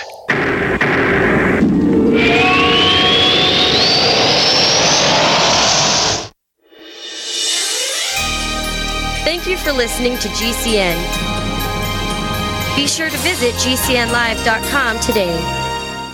We also have swag. We have all these exclusive Paracast things that you can buy. We've got 60 or so different items, and entails t-shirts, sleeves for notebook computers, iPad cases, mouse pads, the Paracast Jumbo tote bag, all sorts of t-shirts and jackets and stuff like that for men and women. We have a Paracast aluminum water bottle. All this stuff, you go to store.theparacast.com, store.theparacast.com. What makes it special is that the items are the best quality, great t-shirts, fabrics, and they have our official logo on them. That's what makes them special, in multiple sizes and colors. We even have stuff for children, stuff for women, stuff for men. We have all sorts of sizes, like small up to X large. A lot of good stuff. That's the swag from the Paracast. You go to store.theparacast.com, stop by, and take a shopping tour. When you have a pain in the neck, a real pain in the neck, back, shoulder, or legs, you now have two convenient choices to get fast relief without taking another pill. Because now, Sunny Bay heating wraps and pillows are available at both Amazon and Walmart. Yes, see Sunny Bay's 4.5 to 5-star customer reviews on Amazon.com or Walmart.com. Our microwavable heat wraps, heatable neck pillows, and extra large body wraps are designed better for perfect support where and when you need it. Even while driving, Sunny Bay wraps will not burn and stay balanced to provide soothing hot or cold therapy to help treat temporary or chronic pain. And the best part, Sunny Bay quality products start at under $20. Join thousands of happy customers and see why Sunny Bay products have a lifetime 100% positive rating on both Amazon and Etsy. It's easy. Click Amazon or Walmart and search today for Sunny Bay.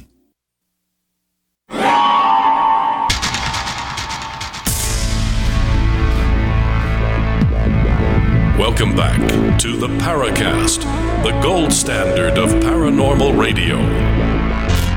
And now, here's Gene Steinberg. See, here's the other point. Forgetting about General Order 1, the Prime Directive, whatever we say about UFOs. If they are, as you say, visitors from other worlds, number one, if they're alien, how would we even understand their motives? They may be totally different from anything we'd understand. And number two, if and when they communicate with people, would they be telling the truth or just engaging in some kind of psychological experiment at our expense?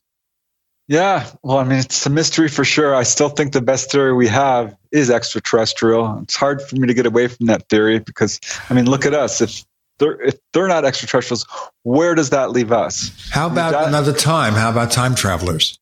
You could definitely march out a number of cases that support that theory. And the ETs, particularly the Greys, have said that on a number of occasions that, oh yeah, we used to look just like you, or we are from your future. Yeah, I've heard that a number of times. Okay, so if we're going to listen to ET, if they imply they're from some other planet, why not listen to ET when they imply we're from some other time?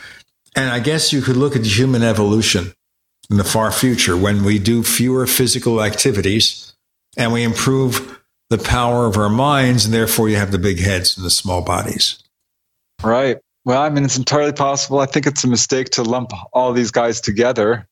I think that they probably do come from other planets, but they're interdimensional as well, as are we, if you really want to get into it. I mean, we have a soul, a dream body, an astral body.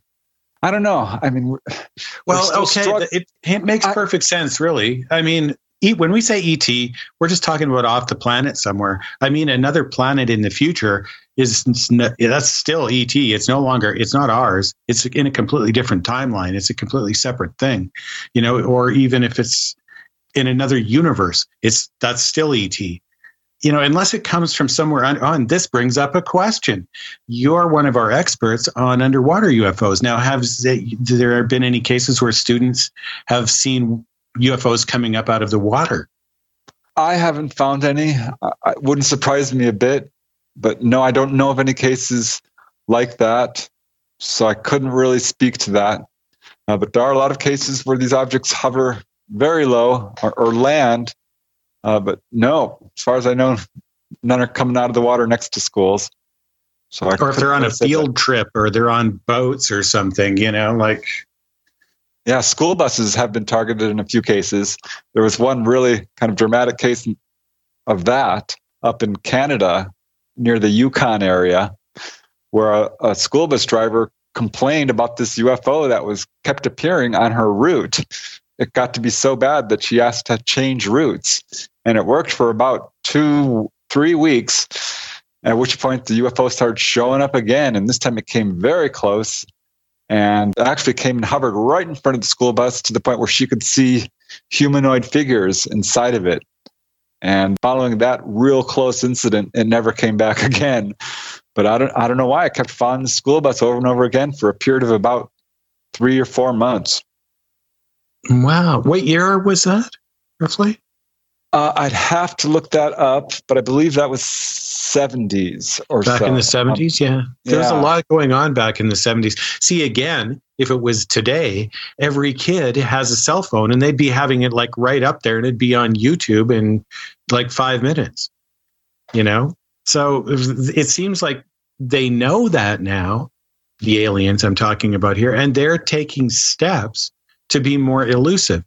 Because the better we've got at detecting them, the better they have to be at being elusive, which implies that they want to affect the way that we think and behave and what to believe from behind the scenes. Yeah, well, that case I mentioned was 1976, so that fits in.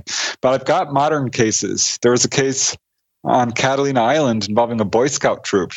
And a lot of witnesses, there were adults there, and I know of 3 instances where people had cell phones and tried to use them as cameras. And in each case, the battery went down to 0. And these were charged batteries. So there's interference factor. Yeah, right.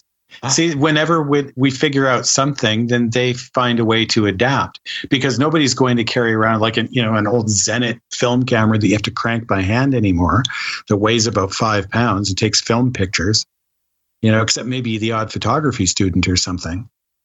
There are some really remarkable photographs out there which do appear to be genuine. The Rex Heflin photographs, the Trent photographs from McMinnville, Oregon. These are great photographic cases which have never been debunked. But in these cases, there's every appearance that these objects are posing and know they're going to be photographed. I don't know. We get into the realm of speculation, and I hate to do that because soon you're down the rabbit hole. Yeah, but that's half the fun, too. I mean, we know what we're dealing with here, and we're all responsible enough. Part of the fun of dealing with all of these cases is trying to imagine what they might mean. If we don't apply our imagination and try to figure out how to make sense of it, then we're not really going to get anywhere with it. And like Gene, I think we can try to extrapolate and probably be pretty good at extrapolating based on their behavior. If they're studying our behavior, we can study theirs. And psychology and logic, it doesn't really matter how intelligent you are. It still all adds up to be the same thing. They could be 10,000 years ahead of us, but it still adds up to the same thing. 2 and 2 is still 4.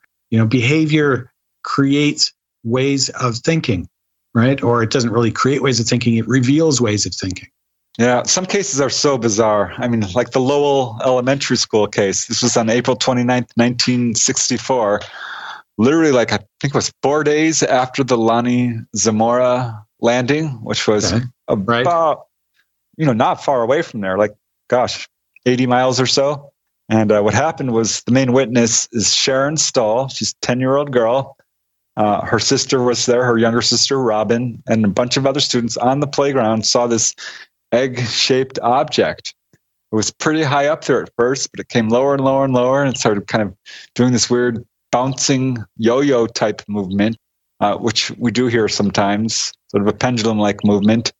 And the younger sister, Robin, became scared, and she ran away when this thing started to get real low. Whereas Sharon looked at it and was fascinated and just kind of watched this thing until suddenly it took off.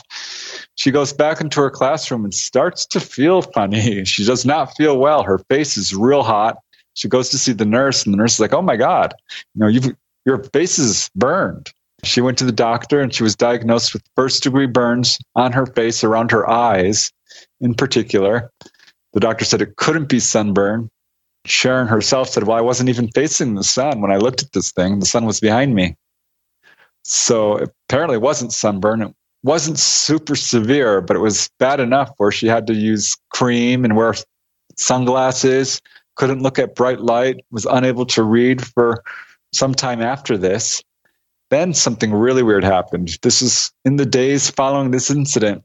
She had experienced a rapid period of accelerated growth. She grew about a foot. Wow, that's pretty interesting. Weird, right? I mean, there are cases where people have been struck by a beam, or plants in particular, and they've had accelerated growth. People, not so much, but it certainly happened in her case and caused quite a furor. The whole incident made the newspapers more than once. The police chief talked about it and said, stay away from UFOs. They may be dangerous.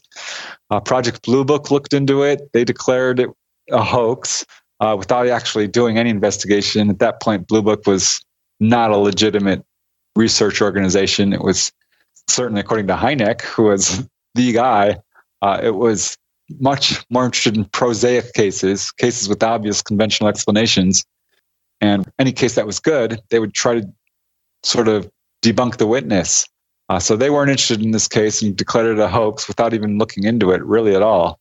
And which is still amazing for them because, like you say, they were really their own skeptics, and they still ended up with something like a 22 or something higher % of unknown cases that they couldn't figure out. That's 701 really cases. That's the infamous 701. The infamous 701. But we have other things to talk about, not 701 commercials. Some people think we have a lot. Just a few. More to come with Preston, Gene, and Randall. You're in the Paracast.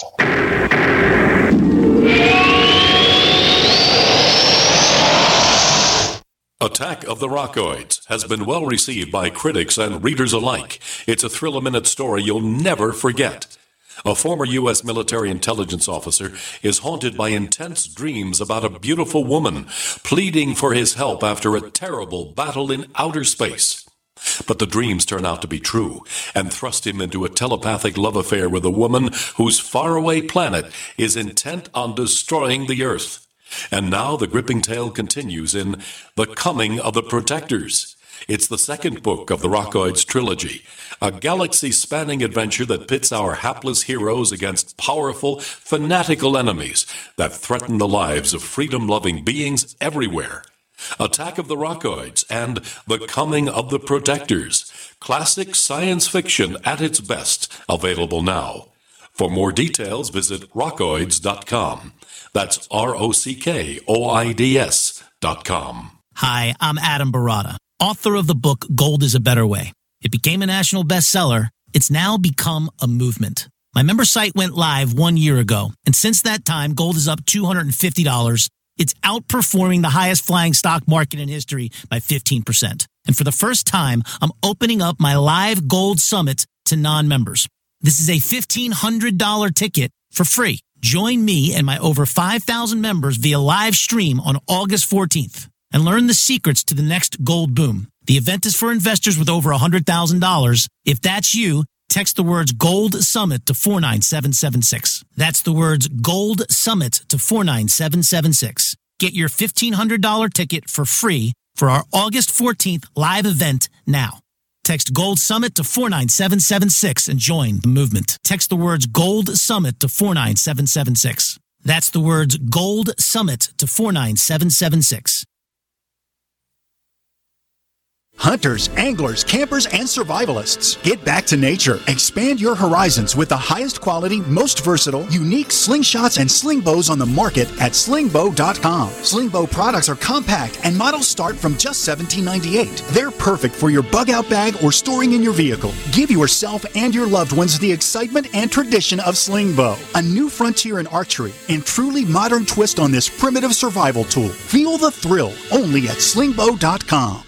Hey everyone, Proactive MD has an incredible offer for our radio listeners only. Stay tuned for our exclusive offer that includes a free charcoal pore cleansing brush and free shipping. Proactive MD with prescription strength adapalene can heal and prevent future breakouts. Today, for just $19.95, we're offering listeners the 3-piece Proactive MD system with free shipping, plus a free gift, the new charcoal pore cleansing brush. Get this exclusive offer by calling now, 1-800-583-8662, or go to proactive.com and enter promo code RADIO. You heard right. Proactive MD plus free shipping and a free gift. The new charcoal pore cleansing brush. You'll get all this for just $19.95 and their 60-day money-back guarantee. You're guaranteed to get clear and stay clear, or you get your money back. Call now. 1-800-583-8662. That's 1-800-583-8662. Or go to proactive.com and enter promo code RADIO. Again, go to proactive.com and enter promo code RADIO. This is George Norrie from Coast to Coast AM and History Channel's Ancient Aliens. We support the amazing energy, nutrition, and skincare products from Jeunesse.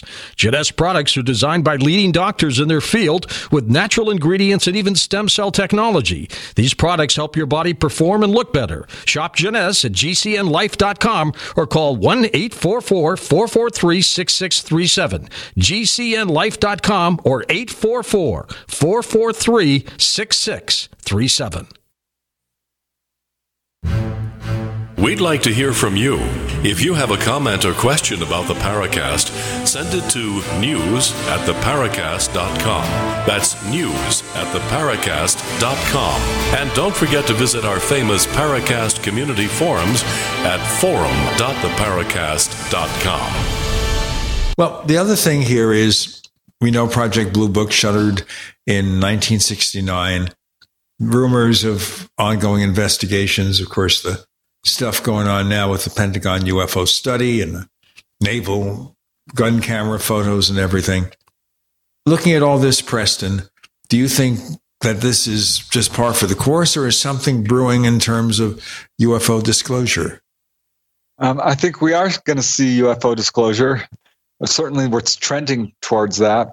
And like you said, the UFOs could just appear over a major city. The Phoenix Lights were to happen again. I mean, all bets are off. We have enough cell phones now. I think we would be done. I don't know how this is all going to roll out, but I feel like we do have the craft. We do have the bodies. I think there's enough evidence, enough whistleblowers to say that this is, in fact, a real phenomena, and we have the hardware to prove it, and we're not seeing it. What we're getting now is this some movement after years of no movement at all, where they're releasing some footage and allowing pilots to report their sightings and this sort of thing. But it's very slow. It's very drip by drip. And I feel like there's so many secrets that our government is holding right now that they're doing disclosure because their hand is being forced. There's a lot of pressure on all sides. And they don't start disclosing, the people are going to lose faith in government completely. They're going to lose control of the subject. What do you think? I think there's plenty of people who've already passed that point, Preston. I mean, okay, we're talking about, the message of nuclear war. And, this is really apropos because it wasn't that long ago that I just released my first music video, and it was all about the environment and an eco-apocalypse. And the one I'm working on now is about a nuclear apocalypse. And I'm just hearing that Trump is deciding he wants to pull out of the nuclear control arms treaty with Russia. You know, and the DEFCON is like as high as it's been since the Cuban Missile Crisis, and nobody knows this. Nobody seems to care. There's just like, oh well, you know, Fukushima is a daily reality. What's a few, you know, nukes coming down on us or whatever? Yeah, there was an interesting clip where Trump was interviewed by Tucker Carlson about the UFO subject, and Trump kind of bounced back and forth from skeptic to believer and was pretty non-committal. But discussed the possibility, certainly, of there being crashed UFOs, and pretty much said that, yeah, there are pilots out there who believe this stuff.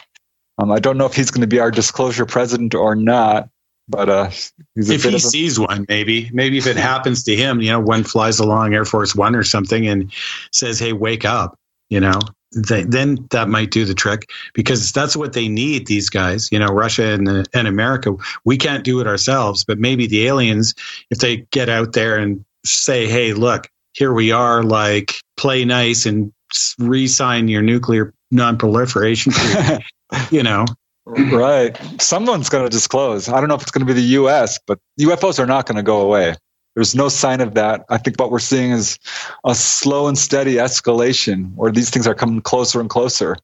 And there's these regular waves like Phoenix Lights, but certainly not just Phoenix Lights. There's Gulf Breeze. There's, you know, the Hudson Valley wave, the Belgian wave. I could go on and on with these regular waves of sightings.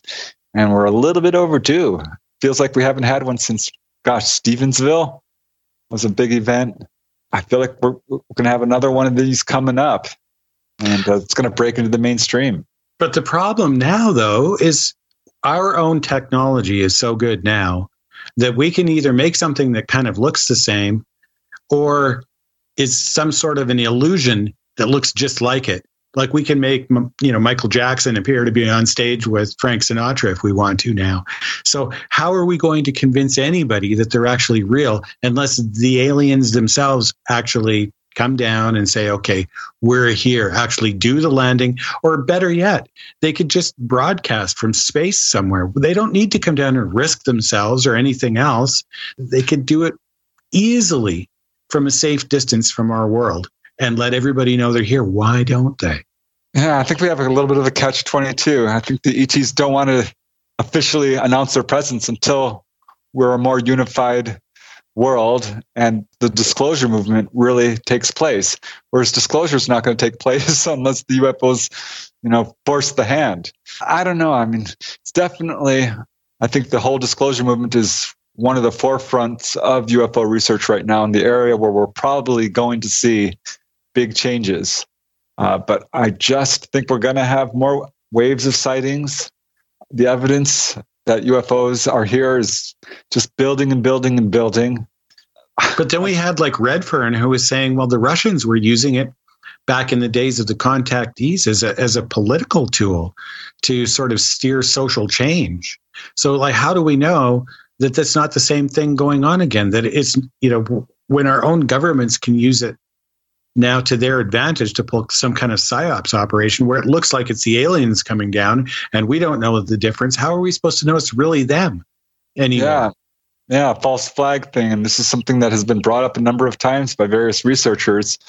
Certainly a possibility.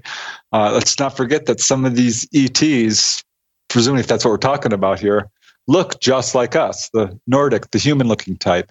So what's to stop, you know, a military official who has this technology from parading around as an ET and doing a landing on the White House lawn? So yeah, we're going to have to be very careful about this. I don't think the public is going to care one bit about footage coming from the Air Force or a piece of metal. No, these things need to land. I mean, we need a mothership tour. We you know, something where, what's the movie where the one came down in Africa somewhere and it was disabled and they ended up becoming like a second-class society on Earth, you know, something like that, where there's just no denying it anymore, no matter how it happens. Yeah, until we see the alien bodies and the craft itself, I don't think the public is going to care. They will not look into this until, you know, it becomes undeniable. And a film and an Air Force testimony and a piece of metal is not going to do it. We need to see the alien bodies. And once we see that, then then all bets are off. We know this is a real phenomena. There's the craft. There are the bodies. We already have this. Yeah, District 9. That's what I was thinking of. You've probably seen that one, right? The District 9 movie. Yeah. The subject is one of the most popular in film, by the way. Yeah. In video games. It's like we're all ready for it, okay? Like, okay, aliens, like if you're listening, we're all okay. Come on down with, you're not going to frighten us all off anymore, and there's not going to be mass panic in the streets. It's like, so long as you don't get in the way of people on the golf course when you land, you're going to be fine. Come on down, Yeah, like I said, the younger generation, this is normal for them. They grew up with the term UFOs being there all the time. So it's nothing new to them. It's always been in video games. And it's always been in movies. It's a very popular part of culture today. You know what's happening today? A couple of announcements. Preston Dennett talking about those schoolyard UFOs. In fact, I think of something interesting. We'll get to that in the next segment. Gene, Preston, Randall, you're in the Paracast.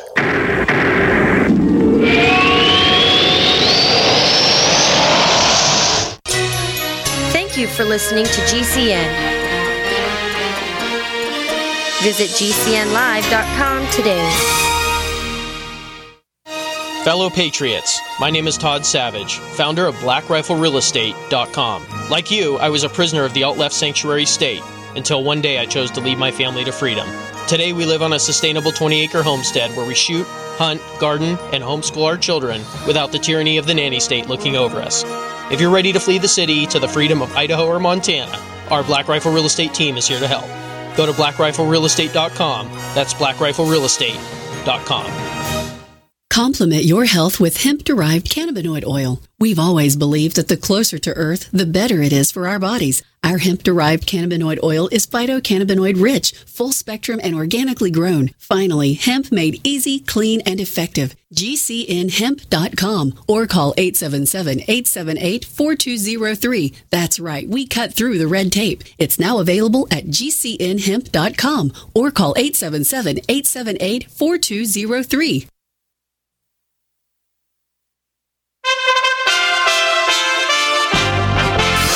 USA Radio News with Chris Barnes. A lawyer for many of the victims of convicted sex offender and financier Jeffrey Epstein says Epstein's suicide means he took the easy way out. We wanted Jeffrey Epstein to face justice. We wanted that day when he would be held accountable. My clients felt that that's when the healing could truly begin, and now they've been deprived of that. That's attorney Lisa Bloom speaking after Epstein was found dead in his New York City prison cell earlier Saturday morning.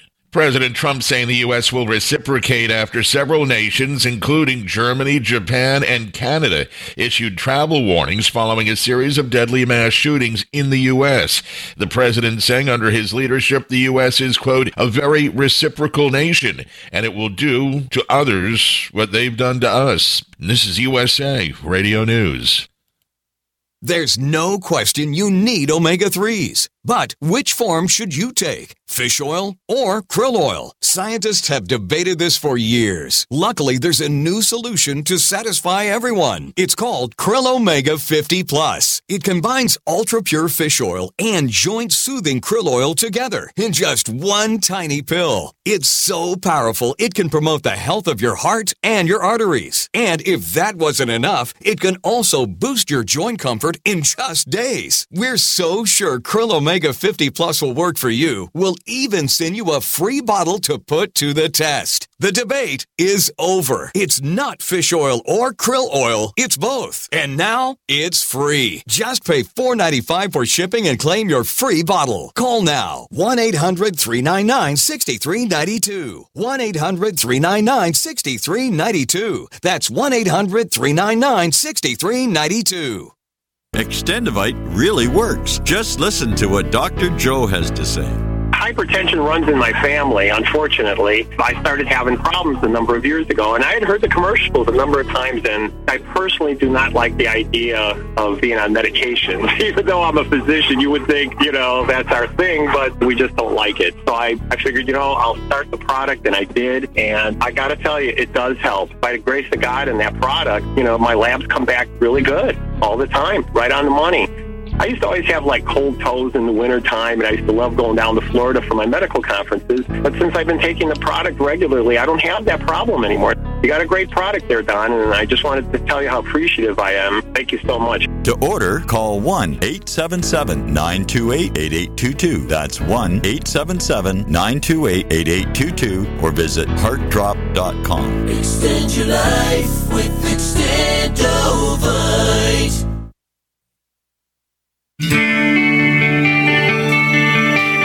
This is Jerome Clark, author of the UFO Encyclopedia and other books. You're listening to the Paracast.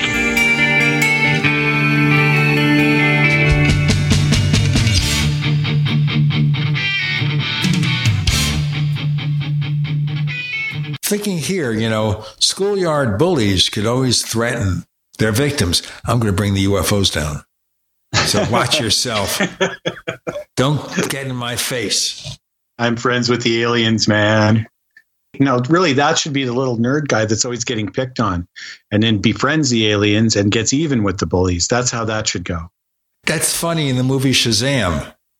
That kind of sort of happened where this young guy says that he is a friend of the superhero and nobody believes him. Then one day at the school, of course, they don't know that a fellow student, Billy Batson, is Shazam.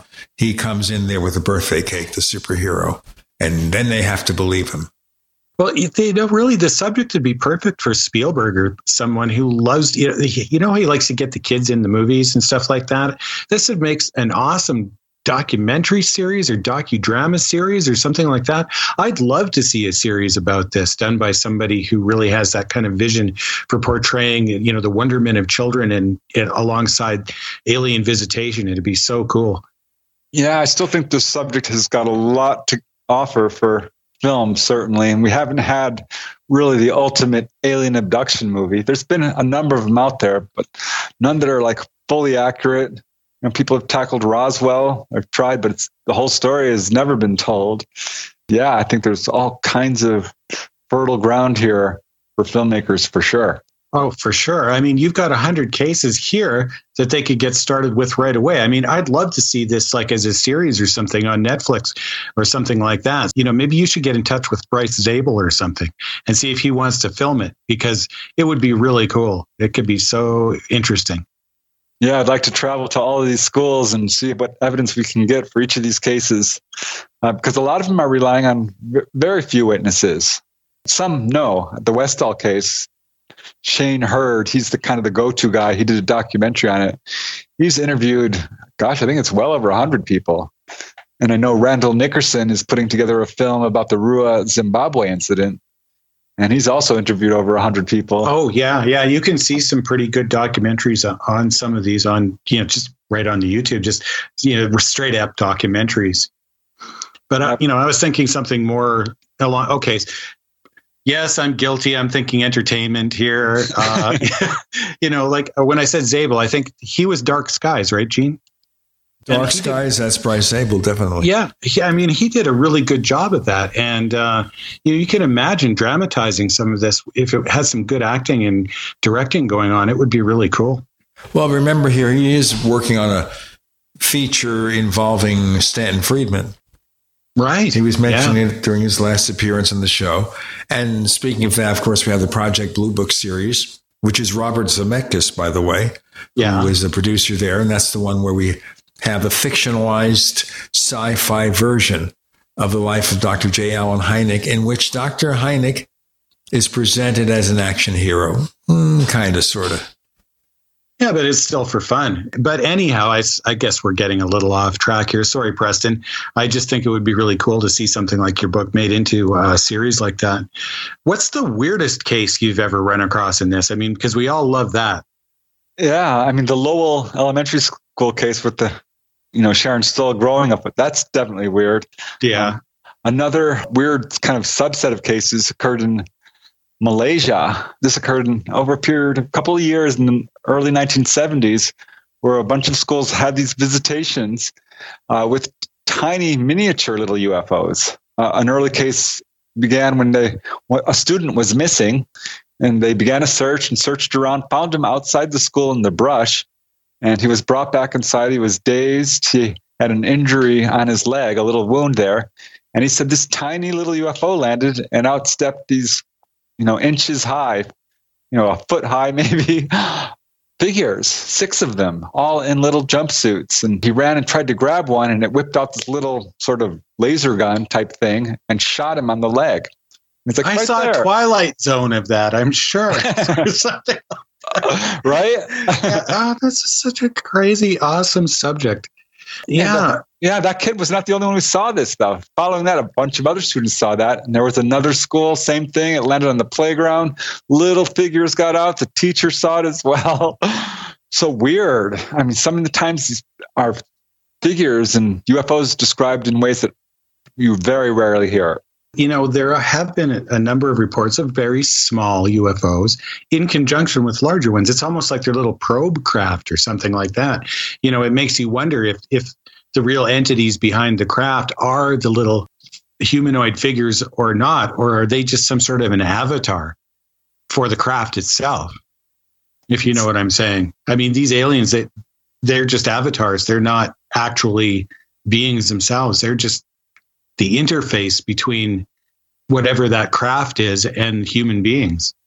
Yeah, like an arm reaching out, or who knows? I mean, we might not even be able to conceive of it, but some people have said exactly like an avatar. An avatar is a perfect thing. Like you could even compare it to like the movie, right? Where you've got some sort of a shell of existence that interfaces with the rest of the world, right? But the real intelligence behind it is the ship itself. Like if you look at the cover of your book, which is kind of cool, by the way, you've got this silvery shimmering object in the back that is the real mystery. And then you've got these little alien guys kind of talking to the kids, right? They're the interface between the aliens or between the kids and the ship itself. Right. Which would explain why almost universally when it comes to ETs or entities, they are described as humanoid with eyes, nose, mouth, arms, legs, head. So what's that? I mean, why do they all look so much like us? Doesn't make a whole lot of sense, but we're kind of stuck with these stories. And a number of people have described the UFOs as they felt were alive themselves. Yeah, like people can have often thought as if they're in contact, or like you said earlier, that they're being watched, and that there's some kind of an actual connection between the craft and the observer. And it's not just necessarily these beings that come out of them, that it's actually influencing what this craft itself is doing. Well, who knows? I mean, I guess it could be the aliens are controlling the craft. Who knows? But I don't know for sure. How does it explain little tiny miniature ones and all the various different kinds then? It seems to me more that we have some semblance of a craft of some kind. And then there's this way that it interfaces with people through the use of whether it's some kind of humanoid in tinfoil like clothing or something like that, some crazy looking thing. And there's so many different kinds of aliens.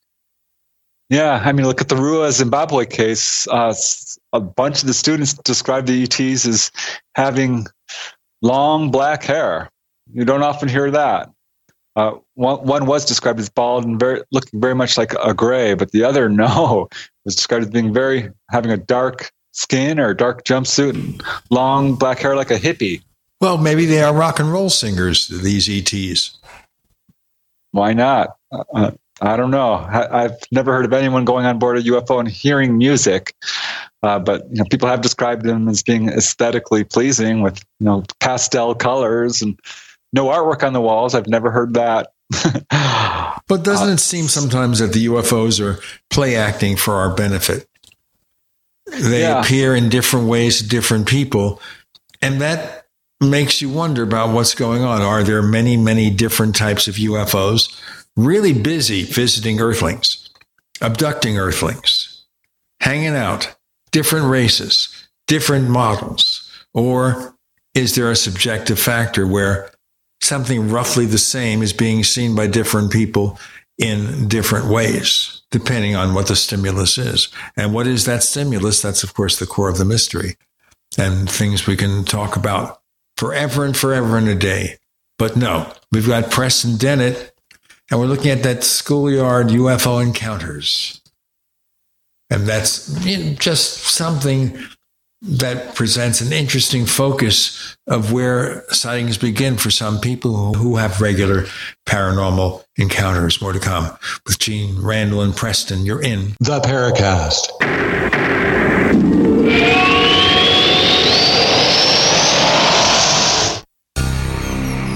Thank you for listening to GCN.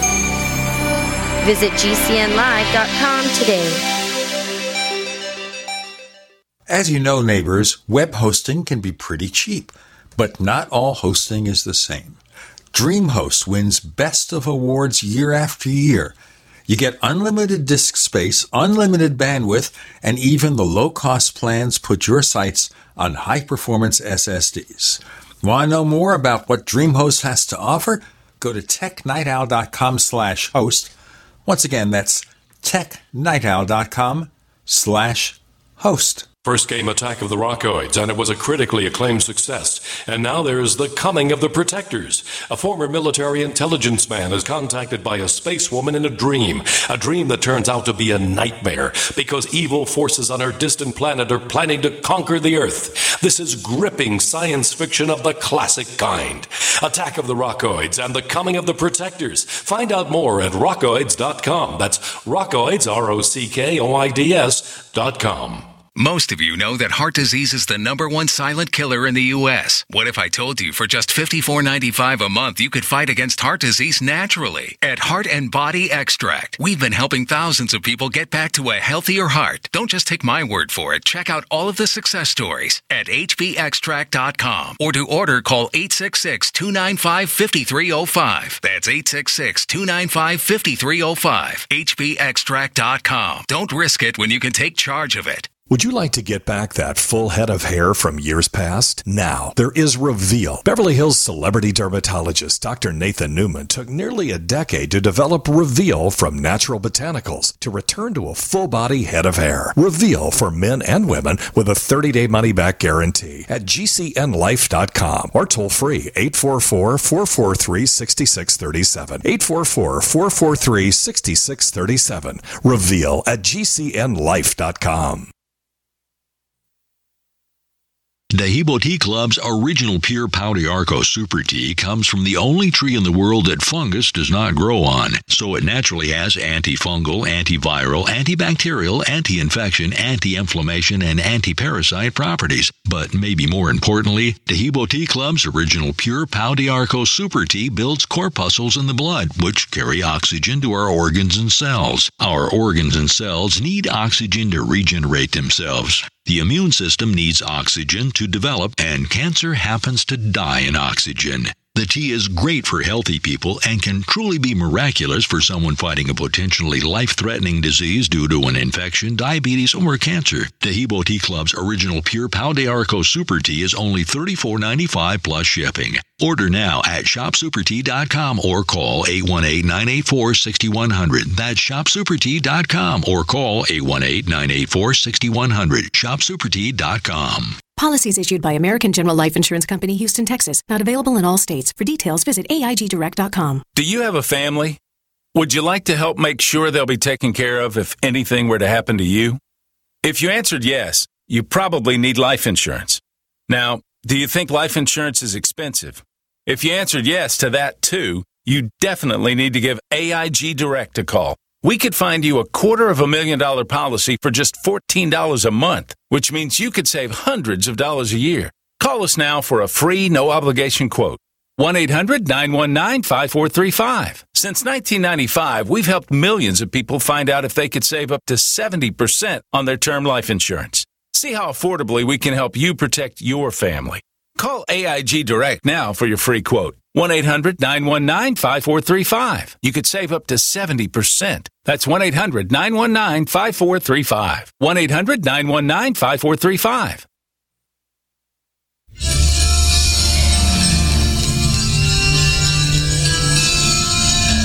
Hi, this is Bryce Abel. I'm the producer of Dark Skies, the co-author of AD After Disclosure, and you are listening to the Paracast, the gold standard of paranormal radio.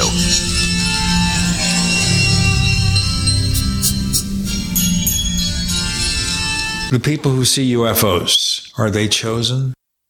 I think in some cases, yeah. A lot of these kids who've seen these schoolyard encounters, well, they're in large groups, and generally that's their one and only encounter. But that's not always the case. There was one guy, a case in Georgia, from Leonard Stringfield, a great researcher. He ended up interviewing this kid.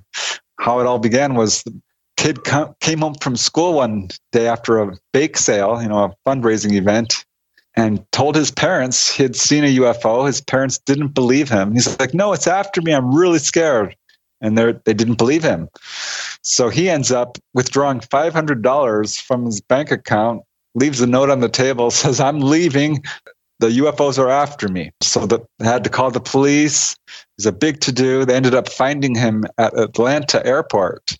They contacted Leonard Stringfield, who got the whole story out of him. It turned out a year earlier, this is in 1974, he was on his playground at his high school when a UFO showed up, came very low. He felt it was coming for him. It frightened him pretty badly. And that night, he had a visitation with these kind of pale-skinned, bald humanoids, which said, "Don't be afraid. We won't hurt you, but you need to come with us." Following that, so apparently he's having experiences. Some of the kids in the Rua, Zimbabwe case ended up having experiences following that event, but most didn't. That's really interesting. That actually reminds me of that Nicolas Cage movie, I think Knowing, where the aliens come down and make some sort of contact with the kids and stuff, and prior to the end of the world. I'm not sure if you've seen that, but that's what happens. Yeah, I did see that movie. Pretty interesting. I think that's precisely what's happening here. I do think there's an agenda. And I think it's probably more than just saying, we're here, because it's such a persistent thing that they're doing. These cases, they began in 1950, but they haven't stopped. It's a regular case, like, a widely viewed case pretty much every year. One of the things that we can extrapolate out of this, and sort of here's an example, is that, we've got very, very large UFOs being reported, like going way back to the beginning of the show when you mentioned the JAL case, and that got you interested in the first place. We're talking about very large ships. Then we've got these other accounts of these very small ones, even the size of toys. Well, what that seems to indicate is that whatever means these contraptions use for power, to levitate, whatever it is, it can't be all that intense. Like, we're not talking about, we're putting the power of an atomic bomb inside of something the size of a baseball that can float around. Maybe these things don't use much power at all. Maybe that's just like a 9-volt battery could do it. We're just missing the secret, just some little ingredient on how these things are able to do what they do. I don't think that we have to put in massive amounts of power. Yeah, it's really hard to say. Where they're coming from, we don't know. We don't know how they're powered. We know so little about what's going on. And we're still really at the beginning of research, even though we've been dealing with this on a heavy-duty level for, since 1947 at least. Well, yeah, they talk about the Alcubierre drive and all of that, and how, we've got the power requirements down to something, less than that of a small star. Well, that's still a lot more power than you think you would need if you've got a little tiny UFO that's the size of a toy, or, say a football or softball or something like that. They can't be using that much power. It can't be needed. I think these people are looking in the wrong direction when they think that you need a nuclear power plant's worth of power to create whatever these things do.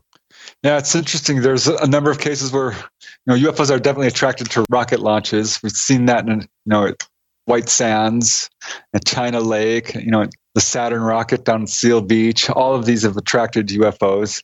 There are a number of cases where people have shot off toy rockets. There was a case in upstate New York where the father shot off little toy rockets, and that attracted UFOs.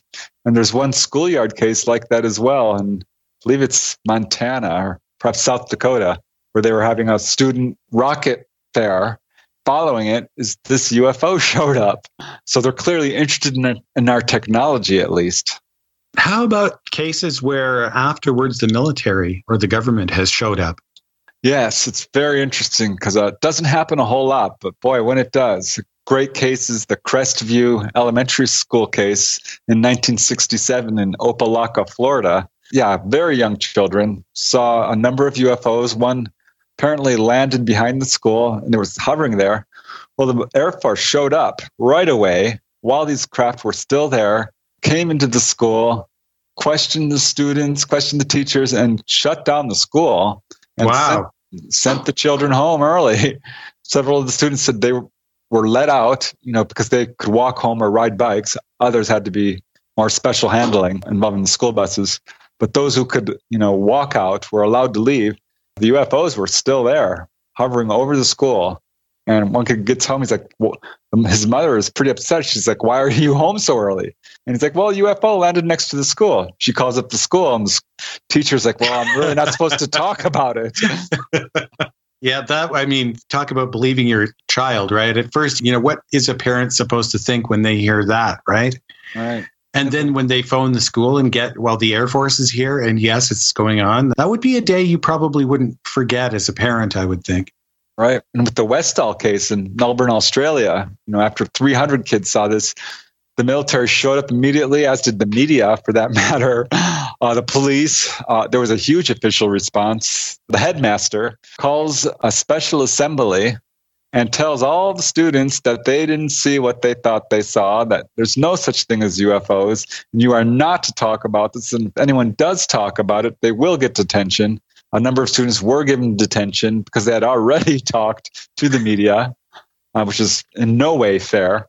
Yeah, there was an immediate clampdown on that. There was a few articles published in local newspapers, but it just faded away out of the public view for years and years. And even today, researchers can't find any official documentation that the military was there.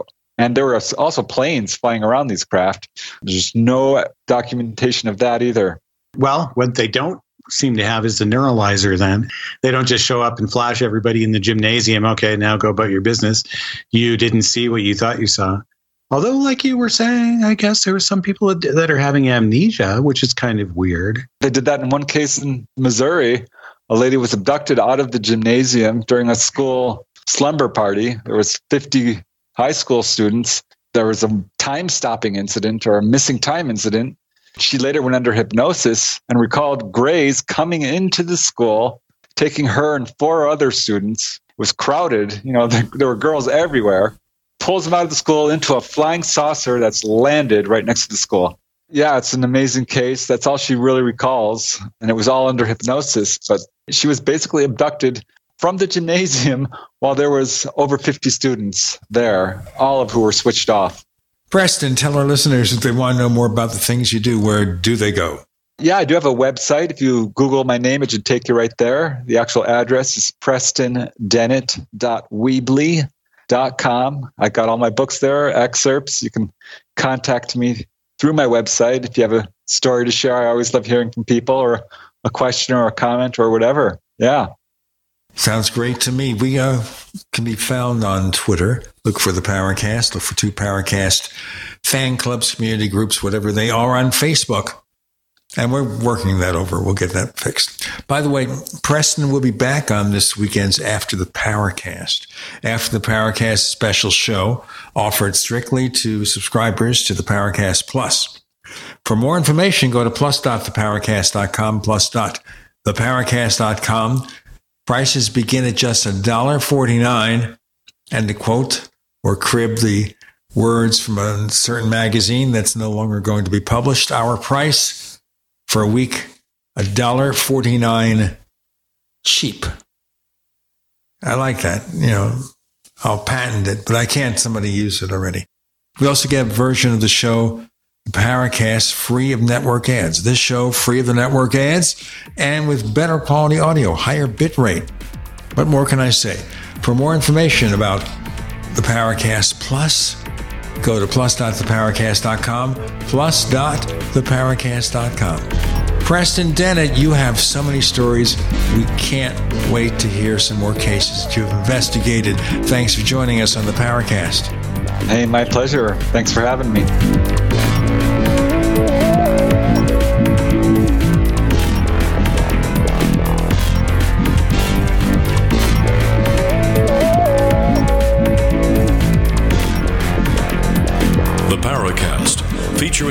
Steinberg is a copyrighted presentation of Making the Impossible Incorporated.